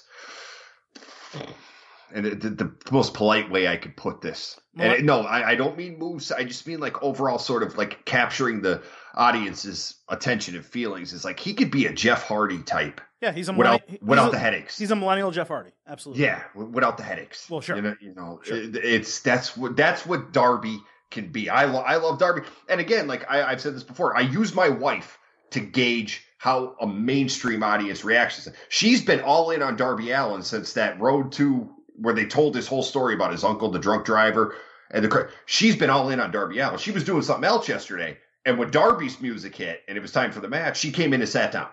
Yep. So Darby's story drew her in. She's just a casual viewer to this. Yeah. So I gauge that. Yeah, what they're doing with Darby is fantastic. Like that skateboard, like BC said, that popped me. That popped me big time. When he came flying down and Jericho's like, "What do I do?" And Darby flew off the thing. And I like the dynamic next week of again Chris Jericho against this Darby Allin character. It's unique. It's different. And Jericho's going to go outside the box to make this kid look great before he inevitably gets beat down by the Inner Circle. But he's going to do what he can to make Darby look great. And Darby, like you said, is one of those characters where we wonder, where's he going to be a year from now in this company? Where's he going to be 2 years from now in this company? Yeah, I mean, he should be at the top. He is legitimate in every possible way. I think what AEW did very well on Wednesday night, which was my criticism from week one, although I understood why, they started telling you who these guys are. They gave us the promo from Jimmy Havoc, which I didn't think was particularly good, but they gave it to him before the match, and they told us a little bit about Darby Allin, especially if you had never seen the Road to shows and you're just someone who happens to be watching on TNT. You got a little bit of a glimpse into who he was, both based on the little vignette they did and the way he acted on screen, both in his match and in the main event. So Darby Allin is a huge breakout for me. Honestly, for me, it's even more than MJF, but I know MJF is so good on the mic that just people fawn over him. All right, moving on from AEW, let's touch on NXT because we gave AEW a lot of time. I thought it was very good. I thought it was the better show this week. I did not last week. But that does not mean NXT was bad. NXT this week was damn good. It started with Lio Rush winning the Cruiserweight Championship over Drew Gulak in a match that, Jack, I wasn't expecting to be as good as it was, despite really liking Lio Rush. I don't think it was a barn burner or anything. I don't think it was incredible. But WWE, in my opinion, NXT, in my opinion, made a really smart move. Yes. It's the NXT, the Cruiserweight title is now clearly an NXT title. Okay? Putting it on Rush off of Gulak tells you they're doing something different with it now. Gulak was always going to be a transitional champion anyway. I like that Gulak put Rush over. And what I liked more than all of that was they showed Rush getting congratulated backstage. And they're telling a story, at least I think they are, that this guy has been humbled. He was on the main roster. Stuff went down. It didn't go well. We know this as NXT viewers and inside baseball type of fans who read stuff on Reddit that, we know what happened with Lio Rush, even if the more casual audience doesn't. He's getting congratulated back there. And he's just like saying thanks, and shrugging. And it's not him popping champagne, a little bit of the bubbly, and going nuts in his charismatic best like he would if he was still on the main roster and had won the title. Yeah, this what, like you said, perfect decision here, because if they are going to rebrand the Cruiserweight division as sort of an NXT, I don't think they're still taping 205 Live, I think, on Friday. So they're going to start it again. They said they were going to. I don't think they should. They said they were going to Friday after the first SmackDown. They did not. That was part of the stuff that they did not deliver to the audience that they promised. It is supposed to go down Friday night after SmackDown. We will find out in 24 hours. Whether it does, doesn't. I don't think 205. And I've enjoyed 205 Live, especially. But I think that the best option is to give the cruiserweights to NXT and just spread them out over there. And I think Lio Rush is the perfect torchbearer for this transition. So putting the title on him. And plus, Drew Gulak, I think, is I said this back when he was doing the whole PowerPoint thing. Drew Gulak will thrive on the main roster on either Raw or SmackDown. The guy he's charismatic. He's a good promo. He's excellent in the ring. Just an excellent technician. Like Drew will be, I don't know how they're going to do this draft, but I think Drew should, beginning next week, should be on either Raw or SmackDown. Like get him away from the cruiserweights. He did a great job with it. But it's time to get him on to, I don't want, you don't want to say bigger and better things, but I think he could do well on one of those shows. And now you have Leo just carry the cruiserweight torch going forward. I love it.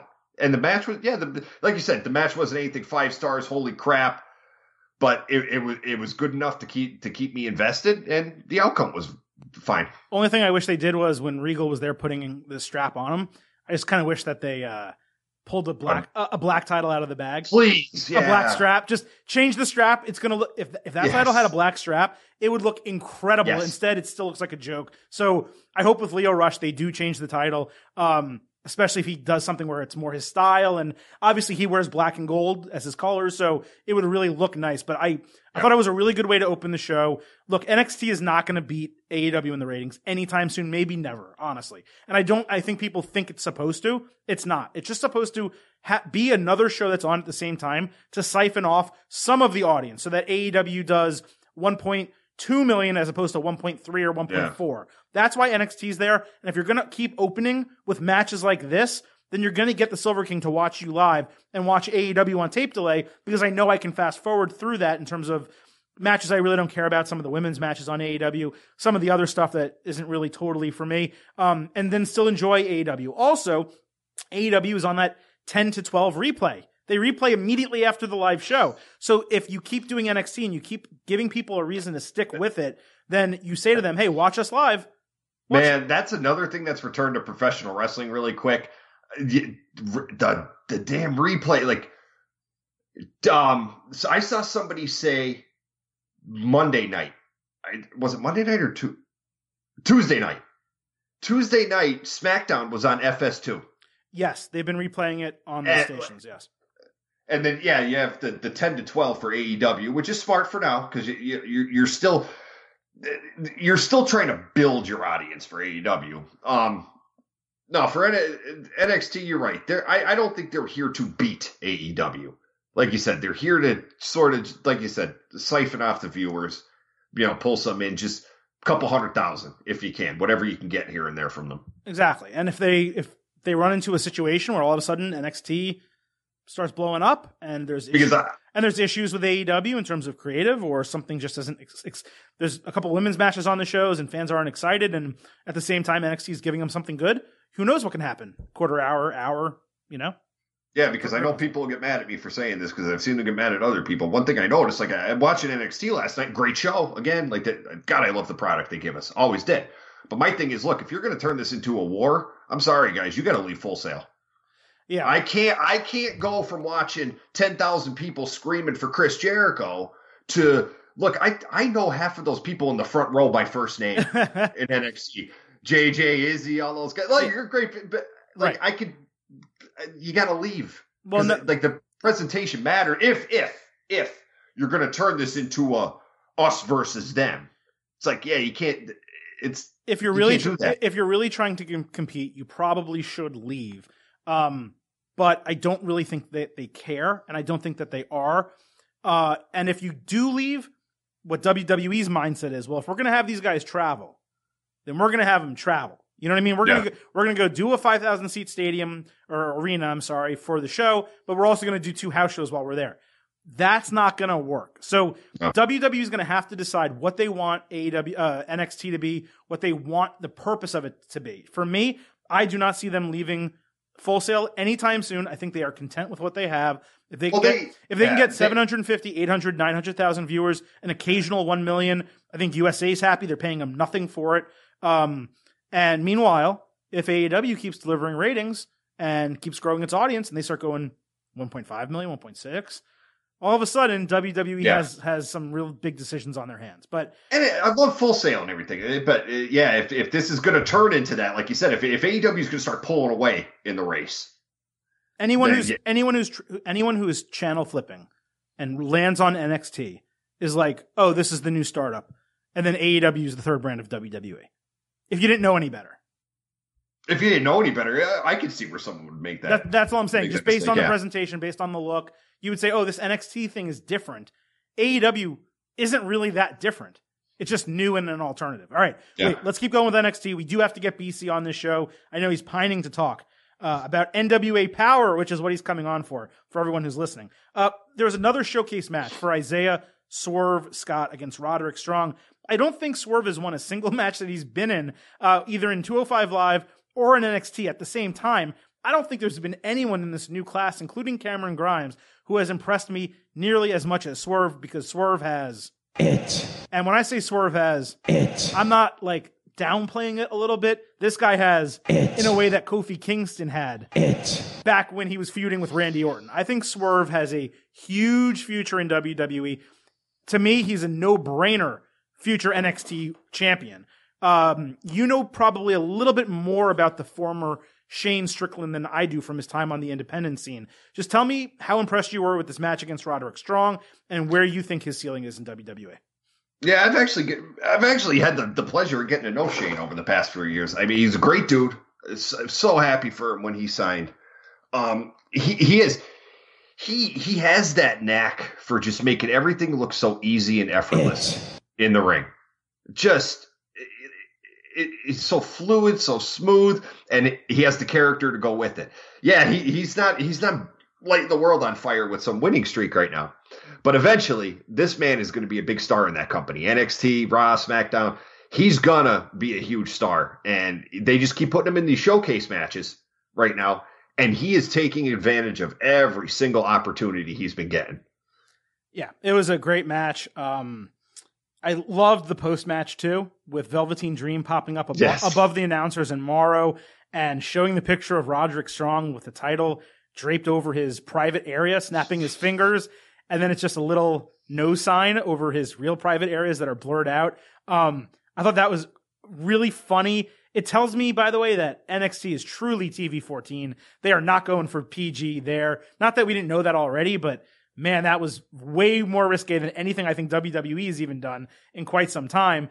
And I loved, this is a little off topic, but Marina Shafir's wife posted on Twitter immediately after the end of NXT a picture of herself in a wheelchair being wheeled around Disney by Roderick Strong. And I forgot the exact caption, but it was something along the lines of "the night after our wedding," which is just great. Like pure wrestling. It was great. Such a good tweet on her part. I absolutely loved it. I didn't totally love Tommaso Ciampa coming out. It just felt unnecessary and jammed in. Do you agree with me or no? Yeah, that's a good point. Like, that's where it felt like you're trying to jam too much in there. And especially someone returning like Ciampa.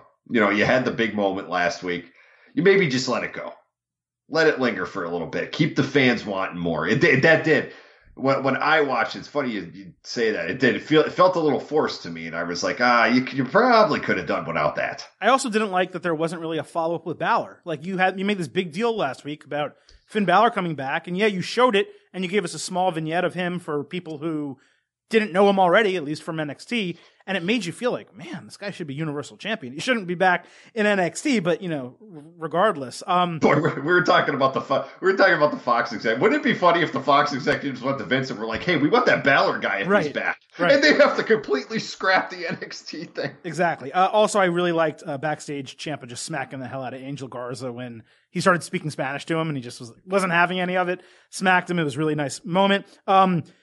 One other thing I'll quickly mention is I complained last week about NXT not really telling us about the superstars. I said if they want to reach a new audience, you need to tell us who these guys are, guys and girls, why we care about them. So in that vein, I thought they did a really good job with the vignettes for Keith Lee,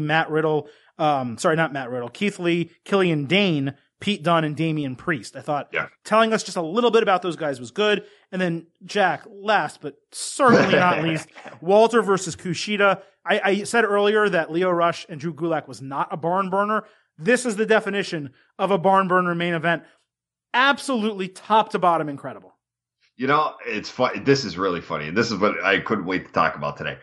After Walter's debut on that UK show, you and I, BC just happened to be out again, coincidentally. And you asked me, because you were a little unfamiliar and a lot of the listeners were. So you said to me, Jack, explain Walter, please. Right. And I told you guys, right. I said, the dude just has a presence that you can't find anymore, where when you just see him, you think, oh, this dude is special. I said, but the thing that's going to get you is when he gets in that ring, you're going to go, oh my God, I didn't think this guy could do half of this stuff. He has me invested, whether it's a 10-minute match, 20, 30, 40. Walter is just overall just an amazing presence, and that company is lucky that they finally have him. And last night, though, you put him in the ring with another great wrestler, Kushida, who last night, you know, I'll praise him all the time. I enjoy their product. But New Japan Pro Wrestling told him, you cannot compete with the heavyweights. You are simply our junior heavyweight. Yeah. You can't compete at that level. Now, not in storyline, though. Let me clarify that. Really, the Gato and the rest of the executives told Kushida, no, you're nothing more than a junior heavyweight. You can't move up like an Ospreay can. And he went, okay, I'll sign with WWE. And look what that man did last night. He went in there against the super heavyweight. Probably one of the best, if not the best super heavyweight in wrestling right now. And what a show they put on. And because to me, the underrated part of that was Kushida sort of giving the double birds to New Japan, like, yes, I can. He was better in that match than anything, even when healthy, that Kenta did in WWE. In NXT, Yes. I can agree straight with up, just straight up better. Maybe not Nakamura level in NXT. I mean, I don't know. That was a fantastic match. We're talking about just a match, obviously. It was great. He proved he belonged. He proved that he can not just be in the cruiserweight scene, but if we're being fair, and he may not like it, Lio Rush, Kushida feud, like cool, baby. And then Kushida being a cruiserweight champion and legitimizing it. And maybe Gargano becomes it, and maybe you actually treat the Cruiserweight title as a real number 3 title on NXT, along with the North American Championship, etc. I don't think you have to push Kushida for the NXT Championship. And honestly, I think he probably needs some development before he gets there in terms of, you know, actually catering to this NXT WWE audience. I don't really think he is there yet. The Back to the Future stuff is fine, but it's also like 20 years too late, you know? So I think he needs a little bit more seasoning in that regard. And for him to be around the Cruiserweight title, be around the North American title, and be feuding with guys like Riddle and Dane and Priest and Dunn, we're going to get some great action from Kushida. And he's going to prove to New Japan, like you said, that he does belong in WWE. And Walter certainly proved, even though we never really doubted it, that he belongs in a major organization. Man, man. And what a great deal WWE made, saying to him, and I don't think he's going to be in NXT US for a huge extended period of time. But what a great deal WWE said to him. You don't want to move from Austria? Fine, you don't have to move from Austria. We're going to start NXT UK. We're going to make you the face of it. But you know what? We're going to fly to the US here and there. And Walter, don't forget, here's a guy who out of character, said just about a year and a half ago, I don't want to be on Raw or SmackDown. I'll work. He goes, I will sign a contract with NXT if they come to me, which he eventually, this was before he signed. He said, if they come to me, I will sign with NXT. He wanted no part of the WWE main roster, this guy. Yeah, and you know what? He doesn't need it because you have him on NXT UK. That's great. You have him on NXT US here and there. Give him a championship run at some point. That's going to work too. Jack, we have talked WWE. We have talked AEW. We have talked NXT. And it makes you wonder, how is there anything left to talk about? There is something left to talk about. It's called NWA Powerrr. And for that, folks, we're going to welcome in the man whose name is on this damn marquee, Brian Campbell, and we're going to do it live. Eff it, we'll do it live. I'm calling him right now on Skype. Hold on. Come home, Brian. Introducing to the State of Combat with Brian Campbell podcast, it's the Brian Campbell. In this Campbell podcast. BC, welcome to your own show. How you doing? This is bizarro world. This is, first of all, guys, first time long time. And you know, the female listeners know what I mean by that one. All right. Wow, that was weird. Hey, yeah, this is very Nick Cosmos-like. I feel like I should be more tan and smell much more desperate, but I do love that man. He's got a great salad these days. Thank you for having me call into my own show. I was in Jamaica and Right loaded and drunk, but I'm back. All right, I'm back. Welcome home, BC. Welcome home. Absolutely. Yeah. So, BC, we talked about a lot of stuff that you haven't seen. You may know about some of it. You haven't seen most of it. But where we are now in the extended edition of the Brian Campbell podcast without Brian Campbell is talking about NWA Powerrr. Now, I knew that you needed to see this before today's show. I didn't want to wait a full week. So straight up, how much did you pop for what Billy Corgan presented? I'm so damn fired up. I mean, hit the sirens, hit the motorcycle engine revving, hit the, do you feel like, can you feel that? I feel it in my bones, Kevin Owens. Look, I've used this term before. I didn't invent it. People have used this as well. I've used this at times for New Japan Pro Wrestling, for AEW, for a hot second, for NXT. But really, guys, this is how I want my pro wrestling. It's brilliantly simple. It's so damn basic. It's the blueprint on how I believe you should present wrestling. Do they have a million stars? No. But in some ways that didn't work to their detriment because you know what they were about? Storytelling, the damn meat. They don't have the same cows to sacrifice and the workers that an NXT or an NJPW would. But they went back to the original formula, which is we are going to use this broadcast to get people over and to create real, seemingly, discrepancies between each one. And the promos, the one thing NWA Powerrr is doing right now that nobody else, not even my beloved AEW, although I have not seen episode 2 yet, and I hear great things about this Jericho promo that's about to change my life. They're not stomping me in the mud hole in terms of promos. And NWA has built the foundation where this will matter and it will work. It's basic. It's I'm going to kick your ass. You're not as tough as me. And you've got the soundtrack of the audience living and dying with everyone. All we need is a few blade jobs, which I think probably will be coming. I could not be popping, or that other word I just said, more than I am right now for this. Does it remind me of the wrestling that hooked me? You bet your life it does. Jacko, you grew up on this well-aged meat.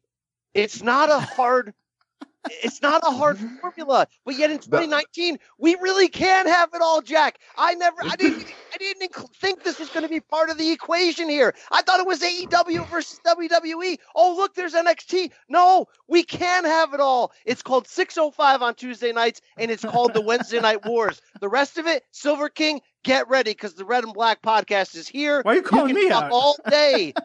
All you want about Kofi Kingston and the rest of them guys. I need this because it's still real to me, damn it.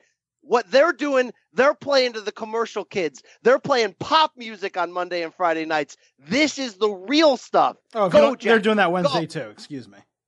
Go ahead, Jack. No, this BC. I wanted to fly to Jamaica after I said I cannot wait to talk to this man. I can't get a hold of him. I need to talk to Brian right now about this. He needs to see this. That promo desk. I was almost in tears when I saw that promo desk. But here's the thing that they did. You know, when you go to WWE Network, you look, there were some guys that NWA used to put on that promo desk that maybe didn't belong there, that were a little bland. What did this NWA do? Eli Drake came out there, spit fire. That dude looked like more of a star than the 4 or 5 years he was with TNA?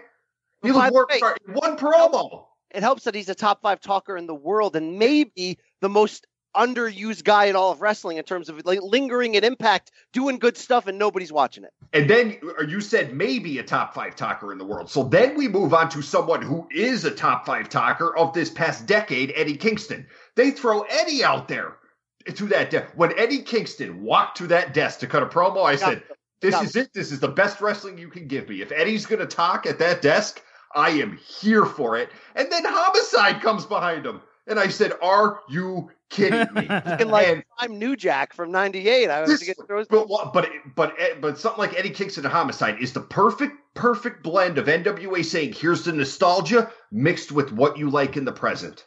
And look, it may not be for everybody. There's no work rate in it, but it's about it. Like, you know what I loved? They gave us squash matches. This is actually what I want. But it wasn't just like, oh, here's the Viking Raiders for the 17th squash match in a row. It was, oh, that jobber guy is kind of coming from underneath.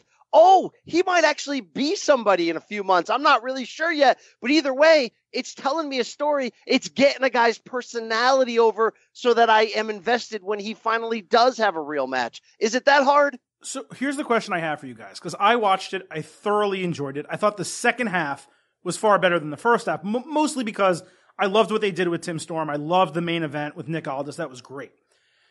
So I am not an aficionado of studio wrestling like you guys both were, watched it as kids, etc. But I've seen it before. I've seen it on WWE Network. I'm aware of it. NWA Powerrr, to me, because they didn't just do studio wrestling, they tried to make it look as if it was old school studio wrestling.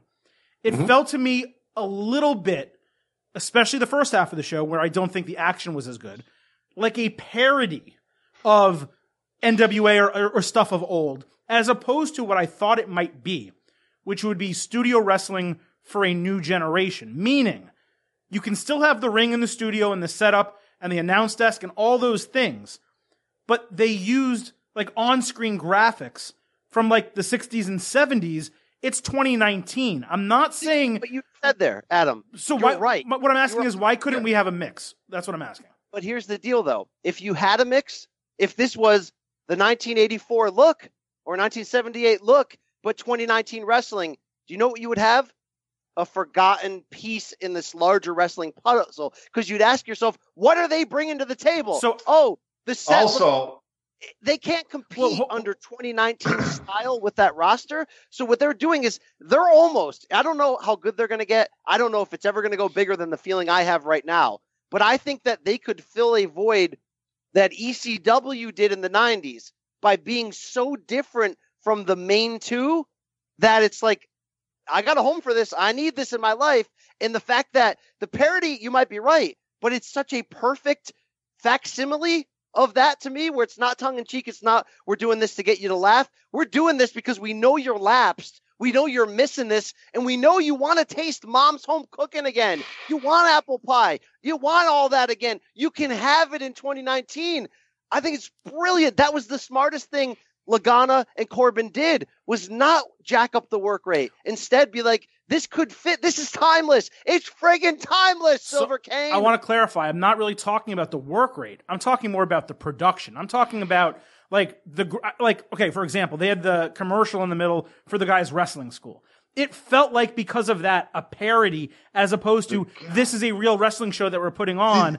It felt like they were trying so hard not to be in 2019, where I think they could have done the exact same show with the same matches and the same people and all that, but simply not had graphics, a graphic package from 1960. It's almost like when they did the interview with Tim Storm in his classroom, there shouldn't have been a computer there. You know what I mean? They made it feel like they were trying to tape a show from the 70s as opposed to taping a show in 2019 that just operated like an old school show. Do you understand what I'm saying? This studio type wrestling show that you're explaining is NXT in Full Sail. No, it's not. It's not. Pretty much what it is. It's not. I'm talking about doing the same show. Setting. I'm talking about doing the exact same show that they gave us, but not, like Brian said, not having it look like a facsimile. Just kind of saying, we're going to keep the lights on. We're going to have the interview desk. We're going to do all these elements. We're not going to have graphics on the screen that are from 1970. We're going to have, Let me spin that on you. Would it be as unique because to me, if it had all 2019 graphics and 2019 look, but still a studio, it would be like no better than Impact Wrestling, to be honest with you. Okay, maybe. You come to it and you'd go, okay, cool idea. But most of these guys either came from Impact or look like they belong in Impact. So I'm not going to really have a need to watch it because they're sticking with this vibe. It's reaching so deep into our lapsed soul that now I have to see it. And that's exactly the question I was asking. is if you agreed with that or not. So I'm glad you said that. Yeah, they're hitting monster home runs here. The blood, whether it's real or fake, by the way, because I'm not really against fake blood. You make fake blood work, I'm in on it, okay? Yeah. Can you give us a blade job? I love all this at the end with, was it Camille? Can you hit the zipper button, please? Yeah, Camille. Yeah. Wow. I love that he would just not let her talk, that he knows. Like, little things like that are so Four Horsemen 1980s that, look, it's week one. It's a YouTube show. I don't know where it's going. You don't know where it's going. But there's smart people behind the scenes. They've taken the slowest road possible to get to this point and make sure that all the details matter. That I'm wondering what could happen once that roster does get better, once people start seeing what they're doing there. And by the way, they put out wrestlers that I have never heard of before, that I would have laughed at first sight, and they got me to care about them. So the formula, they may be using old pots and pans, but the taste, wow, Jacko, they got something brewing here. They got it. And because people have their heads wrapped around, with all this Wednesday Night Wars stuff going on, everyone has their head wrapped around TV ratings. Last I saw, which was early Wednesday morning, that show drew 22,000 on YouTube, That's incredible. Which is great. It's incredible. That is great for them. 22,000 viewers. And I thought it was great they put Tim Storm in the main event, Jack. You saw when they came out with 10 pounds of gold, and it was great. The content at the start of that web series was so damn good. They got me to care about this tanned 50-year-old wrestler who I'd never heard of before, but legitimately care about his backstory. It felt real. So the fact that they put him in the main event and they let him wrestle his ass off in comparison to his limitations, beautiful. Was beautiful. I want Billy Corgan to call WWE. I want them to go to Vince. After watching that show, I said, I want Billy to call Vince and say, Vince, please, can we have the Starcade trademark? Can we please just buy it from you? Can we run the Greensboro Coliseum? That's what that show, Vince, we don't ask for anything. Just give us the Starcade trademark. Yeah, I love you, Paul, NXT. I don't need NXT War Games with a top open on the cage. I don't need it. I really don't. You can do other kind of matches. In fact, we've said this before. Can't do it, though, because AEW is going one direction and NWO is dug in and they're going another. But really, if we had Cody and them boys teaming up here with... Well, Brian, you never know. Hold on, Brian. That's hearkening back. You remember my idea. Yeah, it was great. My idea, Jack, and I don't know if you ever heard it at the time. Yeah, what was it? My idea was for basically AEW to actually be NWA, for Corgan to be the one that is, for Corgan to be Tony Khan, basically, and take Cody, the heartbeat behind it. Yeah, to be the heartbeat behind it, and for those guys to revitalize the NWA brand, which was already established with titles and so on and so forth, and make that the next wrestling company. And had they done that, I mean, things would be night and day different. Call it AEW, but you have the NWA Championship and you have all the trademarks and all that. Because look, off the start, along with the studio, they might have the 3 best title belts in all of wrestling in NWA right now.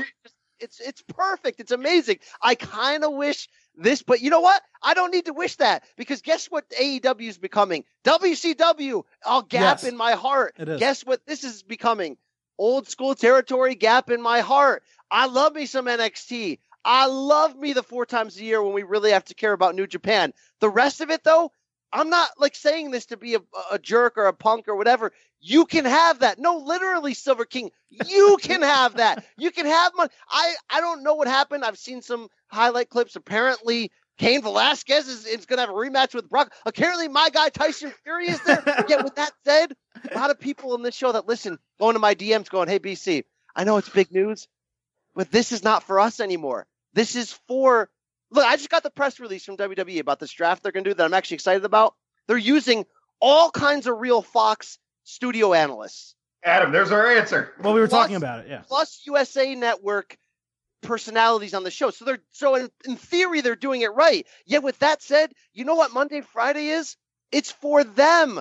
It's for not necessarily the lapsed fans. It's for fans of entertainment and mainstream who may get sucked in. And by the way, they may get sucked in because of Tyson Fury or Cain and Brock. And that's fine. That ain't for me. That's pop music. All right.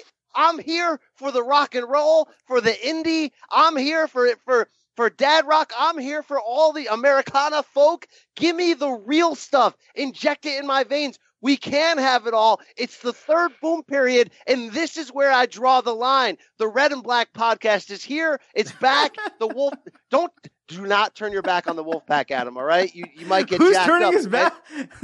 You can have Monday and Fridays, and here's, by the way, that might be for you, and that doesn't make you a bad person. But right now, we can draw the line in the sand and say, as for me and my house, this is who I serve. And Wednesday nights are for me, and 6:05 on Tuesday for Jack's family, for my family.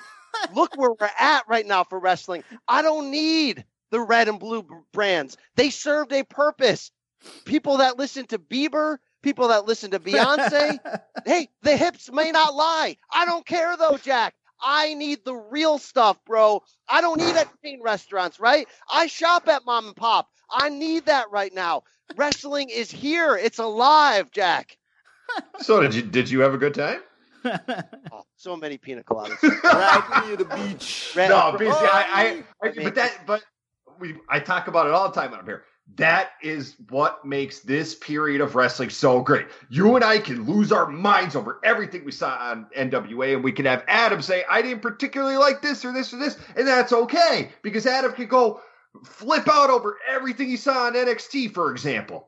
That's what's great about this. I want Brian. So Brian will be back. Obviously, we'll be doing another episode next Tuesday, by the way, which as of at least right now is the new day for the wrestling edition of State of Combat podcast. And Brian will have the opportunity to watch the 17 hours of professional wrestling that he's missed. He'll have the opportunity to listen to Jack and I record our Hell in a Cell, or not record, but to listen to our Hell in a Cell instant analysis, where we absolutely destroy Vince McMahon and the WWE. Brian. And then, Brian, on next Tuesday's show, you can ask the Silver King whether he's red and black or where I actually stand. But I think you'll have a really good idea by the time you listen through all of that. Well, remember those days when we would come on this show and know we had nothing good to say because they gave us, I don't want to say crap, because I always say, if they swung big and gave us crap, I'd accept it. But they just gave us watered down BS. Those days are over, guys. We don't have to watch Monday and Friday anymore. You might, because that's the way you've been trained or ingrained, but we can have it all. Jack, imagine in 2019 if someone's like, you can only listen to the local classic rock station and the local pop hit station on your radio. Can't go on YouTube, can't go on Spotify, Songify, whatever. Can't use your CD collection. You can only listen to this processed crap in your face. It's only Boston's greatest hits for you from here on out. No, Jack. No, we get it all, bro. Here's the thing with you, BC. You're taking such a stance, and I'm sure this is something we'll discuss further later. You're taking such a stance that everything else they do, quote unquote, they do, is now all of a sudden crap, where the last couple of weeks or here and there over the course of any given year, you praise them for doing things that are fun, that pop you, that excite you. So you can't simultaneously say, well, all of this is garbage, except for the couple times I like it. Listen, hear me out here, Dr. Slugworth. Here, check it out here. Are we doing it in light of our expectations? Are we doing it in light of they give us bland nothing for 3 weeks, and then on the fourth week, whoa, okay, I could get behind that. That might be going somewhere. It never goes anywhere, Adam. That's the truth. Ever. And inevitably, you're sleeping in the dirty bed sheets, and I'm not going to sit here one more day and let you tell me that 2018 SummerSlam delivered of the expectations of the second biggest pay-per-view of the year. No, it was. Let me give you a great analogy. I don't know if I gave this before on the show. Okay. You know, we talk pizza a lot on the show. I tell you, I love pizza made by Greek people because it's greasy. There's extra cheese. The crust is thick. The sauce is unique. Everything is just a lot. I ate Mike's Pizza Palace in Naugatuck, Connecticut for most of my life. Loved it. Why? Because there's two drunk old Greek guys that are bald, and they just cook it up, and they are amazing, and their wives cook it up too. Well, all four of them, for the most part, has retired. And if you go back there today, you'll get a son, a nephew, some kid from down the street cooking. And it tastes a little bit, Adam, a little bit like the old flavor. Maybe enough to nostalgically keep you there. But it's not the same thing anymore. That's WWE. That's 2018 SummerSlam. We retrained our expectations to go, okay, you know, it wasn't what I wanted. I could have booked the territory 17 better ways. But you know what? It was all right. It wasn't. It wasn't worth it if you spent the money to go there or if you bought the 9.9. It wasn't worth it. It wasn't the completion. Wow, hit the zipper on that one. It wasn't the full. Look, you know what we want in life? We want to max out. All right, not on the bench. No, we don't want to be a failure. We don't want to be an underachiever. We want to get the absolute most out of ourselves, and we demand that from the products we consume or chase after or the people in our lives that we try to welcome in as friends or more than that. And this WWE, which has been in our lives forever, they stopped trying to max out. And that's crazy to talk about a guy named Vince who stopped trying to max out. Big dog. Now he has to max out because there's competition. And now there's other people around with different formulas and flavors and recipes who are maxing out every single week. So you can stay there on Monday and Friday nights because it still tastes like it used to, right? No. You're inevitably going to be let down because it's not for you. It's for that next fan that they can hook so they can convince dad to buy T-shirts for the kids. But there's real wrestling out there that satisfies real wrestling fans in 2019. And luckily, there's a few different cooks in this kitchen, and we can enjoy them all. Jack, it's glorious. Jack, I'm not telling you have to give up Monday and Friday nights, but if you did, as a man, I'd respect you more. Well, number one, because you don't do the Raw recap anymore. If I give up Mondays, I'm going to lose my job. True. So I can't do that. Now, Fridays, though, that might be a different story. What's college football season, and my wife says, come here. That might be a different story. But come on, because what's college football season? And she went and goes, okay, Fridays, we're going here, here, and here. But like you and I just happen to we're cut from that same cloth. We watched the same things growing up. We watched the same shows, and yeah, NWA Powerrr. That did. I wasn't like that is when I say that is legitimately my favorite show of the week. After it is. Like, I can't wait to see what else they can give me, more so than I'm waiting to see what happens on Raw, what happens on SmackDown, what happens on Dynamite. Let me ask you both this, okay? Because I didn't see the shows in the last week, okay? How close did NXT Episode 2 come to fulfilling its potential? So I think NXT, in terms of quality, won last week in week 1. AEW was the better show this week. AEW this week was better than the first AEW show. But NXT tried, right? They went. They're really good. It was really good. The 2 hours we got, Jack confirm. The 2 hours we got from NXT, if they give that to us every week, everyone's happy. Okay, you just let out the bag that AEW, and I read that on Twitter, brought it in week 2. Can't wait to watch it. Started it, didn't finish it. Raw from Monday night. I got texts from friends saying, "Look, this might be the worst Raw I've seen in the last year." And if I see they completely mailed it in on purpose because of the draft. Because of the draft. It was very clear. Look, Brian, Hell in a Cell really had people in their feelings. Like when I say the Hell in a Cell really had people bad taste in their mouth. You need to watch Hell in a Cell because this is what you need to be prepared for. I'm not going to spoil it, although I'm sure you've seen things. The first match. Listen real quick. The first match is as good as a WWE match can be. Okay? The rest of the show, despite them not announcing any matches, ended up being pretty good to the point where Jack and I are like, oh my God, WWE managed to put on like a solid B pay-per-view despite announcing nothing, and we still have the main event to go. And then the main event took the entire show from like a B or a B plus even maybe to like an overall grade of a D. And it did fit legit one of the craziest things I've ever seen. Nailed it in. You gave it an excuse. But again, we've had the same excuse. And you say, well, you come on this show and say good things about WWE. I really haven't said anything good about Raw and SmackDown consistently, with the exception of the Man's Rising and Daniel Bryan's heel turn. Since when, Adam?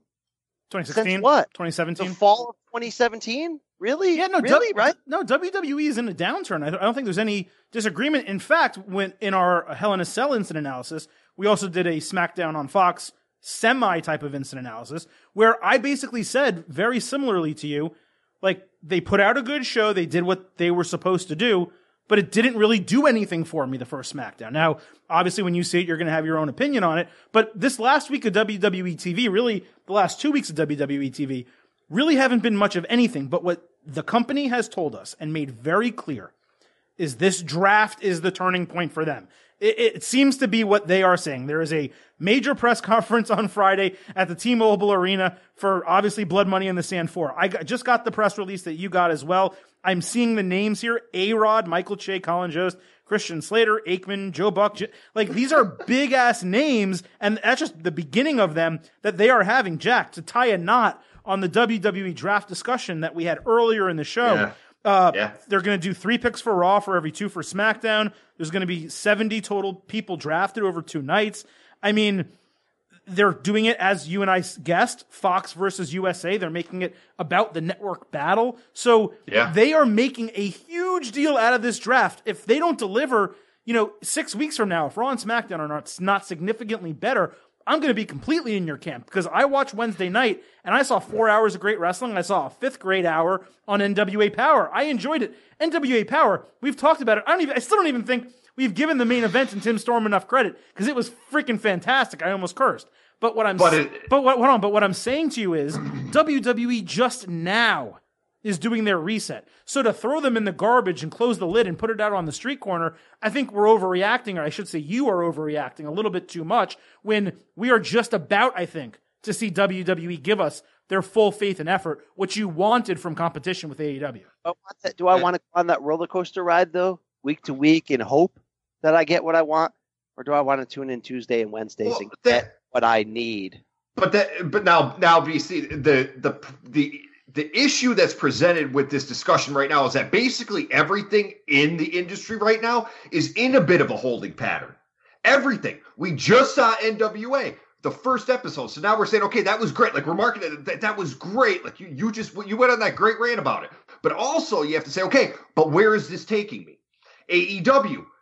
It was, okay, last week was great, but what is episode 2 going to bring me? What's 3 going to bring me? 4? Like, we're just in this. NXT, only 3 weeks old. It's like, okay, we still don't know what this is as a weekly product. And now WWE is saying to us, to Adam's point, they're kind of, they told us the last month didn't matter. They're indirectly telling us. They told us the last month of their programming didn't matter. Is what they did. This draft is going to drastically change our landscape and what we're giving you. And yeah, we have to put some faith in. Okay, we'll see if you're telling the truth this time, because at Hell in the Cell, you really, really soured me on you. So you better do something with this draft and make sure it means something, or else, bud, BC, I told Adam last week, I said, the problem now is if WWE does not deliver on its promise and continues to kick fans in the junk and laugh at them, AEW, I think in just 2 weeks, has presented enough where they could say, bye. Yeah. All right. I'm with you. All right. This was an extended edition of the State of Combat with Brian Campbell podcast. Obviously, you can follow us on Twitter at State of Combat, at B Campbell CBS, at Silverstein Adam, at Jack Crosby. What are the numbers again? I don't remember. 1423. All right, maybe get a better username on Twitter or something. I don't know. But follow us all on Twitter. Look at our WWE mock draft on CBSSports.com. You know the way the Silver King ends the State of Podcast when he gets the opportunity. He doesn't just give you Randy Savage. He gives you the full Savage. Elizabeth, come on out here, man. I mean, we got something going that's really big, don't we? Yeah. Look in the video scope right now and tell them about Macho Madness. Tell them how strong it is and tell them where we're going, yeah. Way into the Twilight Zone, yeah. And Hulk Hogan's got no chance, does he? No. Does anybody have a chance against the Macho Man, Randy Savage? Nobody. Am I the greatest wrestler, past, present, and future that ever lived? Yes, you are. Okay, now say goodbye. Goodbye. Say goodbye. Goodbye. Okay, now get out of here. That's a little rough, Randy. No, yeah, but it is rough. Yeah, wrestling is a rough sport. And I am the roughest one in the sport. I am the #1 wrestler in the world today. Oh, Hulk Hogan, that. I will. Thank you, Randy Savage. DC, hit him with those 2 words. Watch NWA. You can have it all. Mondays and Fridays are no longer for you. We out.